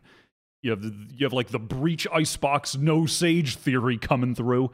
There's so much EU Breach, and it's pain. I'm not. It's listen, very weird. There was a period in It time is where weird. I wanted to see a lot more Breach. It's not now. It isn't now. I've seen too much Breach. Why the hell is it? Just throw some Breach at it. Where's the Breach at? And then fucking Breach gets buffed, and why it's like, no, not now. No, it's too much. No, it is too much Breach. But it's also Breach on Icebox, Breach on Breeze. It's like also, Breach I think on when you're crazy running maps. with other agents that are meta right now, like Viper, I think Sky is just better. Like Sure. it's just more effective with the Viper utility. It's comboing the flashes with the walls, Yes. etc. think So I think people that's a are- huge factor where Breach People have been is- sucked in by this but- fat fault line, the girth Yeah. on the fault line from Breach. Just being able to lock down certain areas, plus the value you can get out of the ultimate compared to how you could before. It just Yeah. seems to be a bit more consistent, perhaps. Yeah, that being said, though, I really like Ascend's comps. I think what they're running, very nice. Very, very nice. Like, I like their comp on Haven. I mean, the players are just playing shit that they're comfortable with at the end of the day, too. Yeah. Like, you're going to have CNET on Jet. He's going to pop off. Zeke is going to play Reyna. He's going to play Phoenix. He's going to create a lot of space and, try and enter. I like how he was working Haven on Phoenix. It was excellent. And I like that Haven comp specifically as well, where they're just throwing the sky with it. Cool. I like where Ascend are at. Their players are really good. The roles make sense. Their comps are good. They definitely look like they're the team I have the most faith in because they seem like the one team in this that I can kind of rely on their consistent level right now. You know what I mean? If FPX beat them, are you straight back on the copium? No, I mean, no. This doesn't matter. What is this qualifying for? We're qualifying for a qualifier. Yeah. I've seen NBA FPX final. qualify for a qualifier before. Okay. So no, not yet. Preds. I want Preds from Avast and Bala. I don't think we would have predicted the bracket to exactly go like this because, well, I mean, the favorites have won apart from. You could probably say FPX were the favorites in the game, but they didn't look like it recently. But anyway, upper semis and in general, the top 4 teams that you would expect to go through at this point. I think that's a better way of doing it rather than doing the whole bracket. Top 4 teams. Avast, who are you looking at to be able to make it through this? I mean, I'm still feeling Fnatic myself, so I take Fnatic. I would honestly, I saw parts of the game when they played it versus G2. I'm not gonna lie, I think FBX are building to once again dominate the qualifiers and then fail at the end. So they're gonna Okay. make it through. So they're gonna All right. make it through. And then 2 more teams from this. I mean, more than likely, like, how does this bracket work out exactly? It's like oh, there we go. So, So have who it. did G2 end up playing against though? Because that's the team They that played- I'm interested in. they would end up playing the loser of Fnatic Guild, right? Right. Okay. So you might have like a G2 guild in the bottom. I mean, you could get a G2 Fnatic, honestly. with You how- could. I'm feeling Fnatic. So I mean, I think I would still feel decent enough to go for G2. You know, I feel like I would still take G2. I feel like they got shellacked by FPX, but it's a new roster and they're likely going to learn from that. And I still feel overall pretty decent about this current roster. I feel like they've actually rounded out like a lot of their problems, and they've performed a lot better recently. So as long as they can put up like a similar performance, like their core players, I think they're going to be okay versus Guild. But I could see. I mean, honestly, it's so tough to pick with you because a lot of these teams are so close. But yeah, I'd still take G2 because fuck it, I'll take G2, FPX, Fnatic, and then Ascend. Yeah. Yeah. Are you on the same kind of page where you still believe in G2 despite the fact that they got beaten by FPX here, Bala? What's the feel for the lower bracket run? Lower bracket run. So yeah, I think G2 no, No. not G2. No. Not G2. No. Yes. Okay. Yes, Wait, G2. They have who's your top Nuki. four? They have Nuki. Holy shit, they have Nuki. He's so Nuki's good. Like he's my incredible. hero. He's so fucking good. So okay, Fnatic. I think FPX is going to beat Ascend, unlike what you guys are thinking. Okay. I think Ascend will come in after that. I do not see Liquid making it through. I think Ascend will beat BDS, I guess, is who will call for that. G2 versus Guild. Oh, man. They have Nuki, but Guild has Yassine. Yassine has been playing oh. Jet recently as well. Oh, well, fuck Ray's that one shit. trick Get has been that- playing no, fuck Jet that. recently. G2 Dude, then. He looked good. He looked pretty good on it. I'm not gonna lie. A lot of these EU teams are starting to like really get experimental. They are playing unusual stuff compared to what they've been playing for like the last year. It feels like they're really I especially growing. like teams that have not had Jet players to try to force somebody into that role. I really like that idea. It's funny because we were like kind of criticizing 100 Thieves kind of for that, but still, even that kind of makes sense. I like that, but I just don't think that that's ready. Whereas Kellogg's is a ready-made Jet, who's been opping as well, Yeah, his and old then they have Nuki and Evolva. Man, it's G2. It's G2 over Okay. Guild. All right. So you actually have the same top four then that Avast I said. think Have you too? Is Well, everyone the just thing believing is, in as well, G2? though, it's not like the NA bracket where you're going to get that weird matchup in the lower. Like the paths actually work. I mean, the paths only work if For- you think Guild and Fnatic are not tough teams for G2 to get through. I think they could lose both of those. I think Well, like they could lose against either of those teams. Yes, And I but don't think it's a mean, guarantee that Guild gets dropped down, honestly. I don't think it's a guarantee either. I'm trying to think about with the way the bracket goes. I mean, I'm feeling good about Ascend. I still think Fnatic should win this upper semi. It might be another think so, close too. one, but I would predict that they will win. I mean, yeah, I think it could be very close, but I would go Fnatic. I do. why are you thinking that they're going to lose? I don't understand. Just because they're experimenting? Dude, this guy Majorly is getting paid experimenting. off by David Beckham, is why. Okay, well, I mean, first of all, it's fucking coming home, and David Beckham's going to have the buff from England beating Denmark later on today. And by the time this episode goes out, England will have lost, and I'm going to look like a fucking idiot, or I'm going to look like a genius. But the thing with Guild is they are a super solid team, and if you make mistakes against them and you play sloppily, then they can punish that because they're a good, solid team. That's how they got the win over FPX. FPX are playing a bit sloppy. They're not playing at their top level, and so Guild dispatched them 2-0. It's not 2-1. But it's not necessarily because Guild were like popping out of control. You know what you're getting in every game, I feel, with Guild. They're just decent. They're a good level team. Fnatic they really have been extremely not just experimental, but when you're a team that has that much structure and then you change things, you lose the structure. You lose the everyone knows exactly what they're supposed to be doing. And so when you watch them play, they don't have the same coordination that they were previously playing with because they aren't all individually intuitive players. They play because they know the structure really well. They're better than the former roster for that. The but G2 game. I think there's a chance of Guild winning that. Yeah. I think that's Fnatic's strength though. Is literally changing things and being really, really structured. As time goes on, that structure just explodes into fantastic play overall. Like, and honestly, this morning, the game against Liquid, like we caught the tail end of it. I was watching it even before that.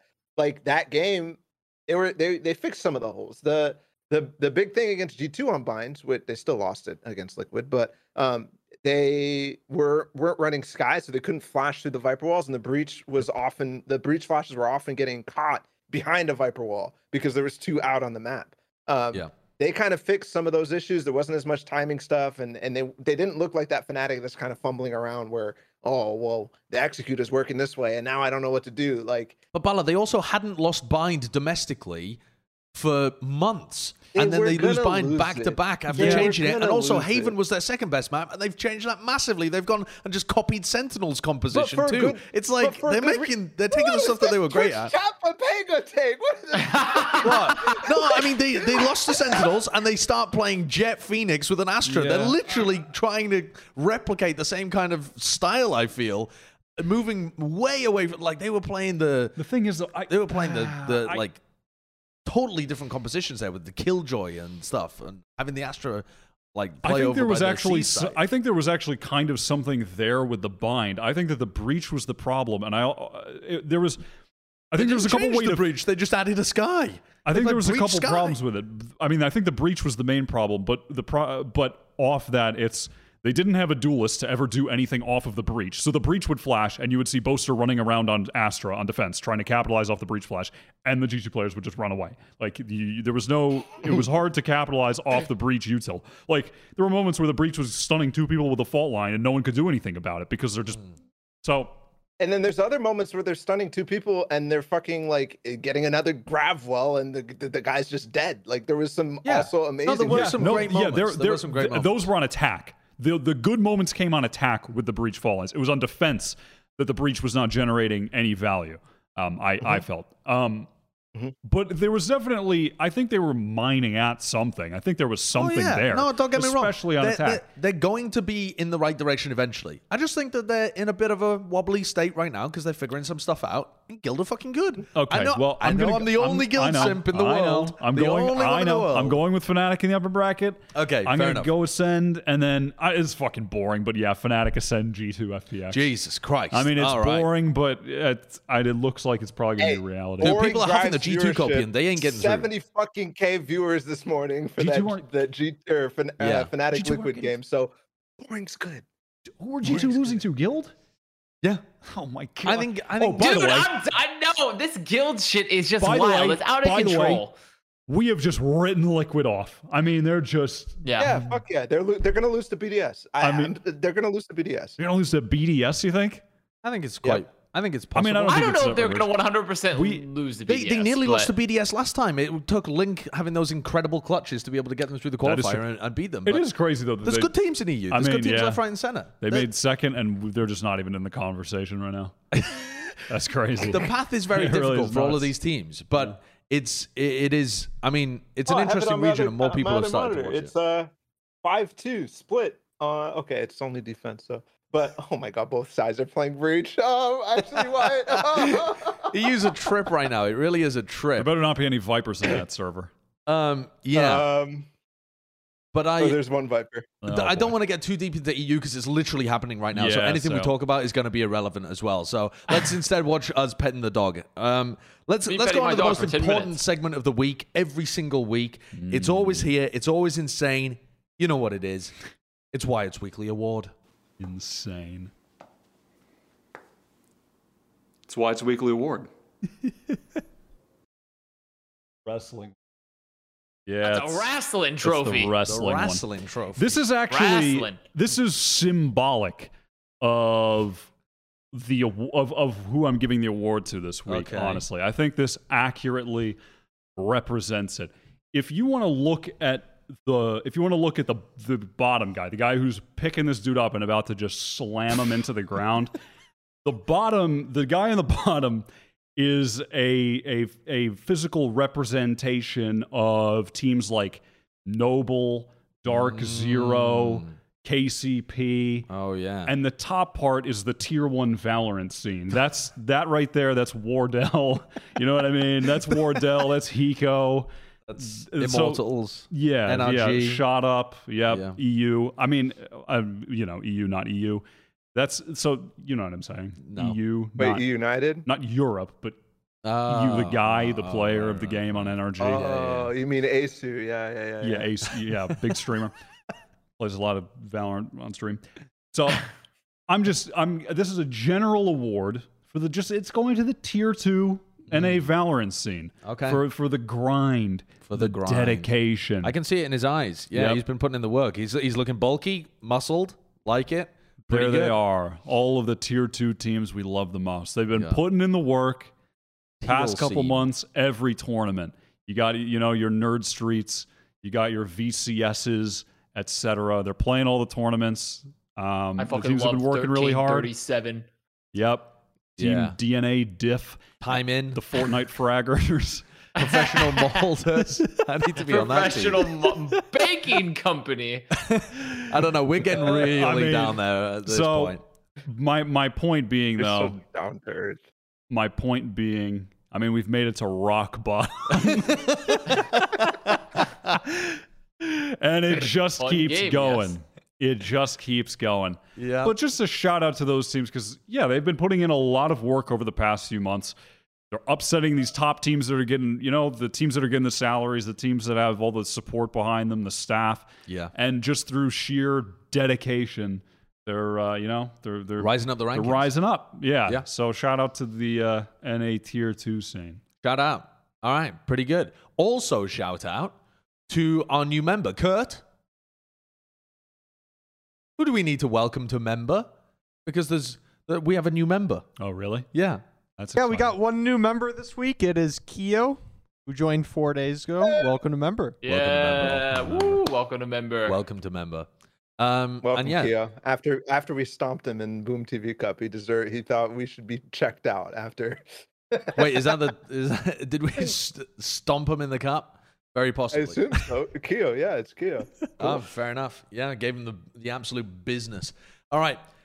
That does it for Plat Chat Valorant episode 51, was that? Yeah. Yep. So wait until next week, and then we'll have one for every week of the year for the year that Valorant has been out. Roughly. That it kind of works. It nearly does. In the meantime, go check out the rest of what's happening. We're going to have another back chat for you this week. We missed last week, or this week, whatever. We missed the previous week, but we've got a back chat coming up for you next week as well. So stay tuned to that. Subscribe to the channel. Catch everything that's going on. We'll see you next time.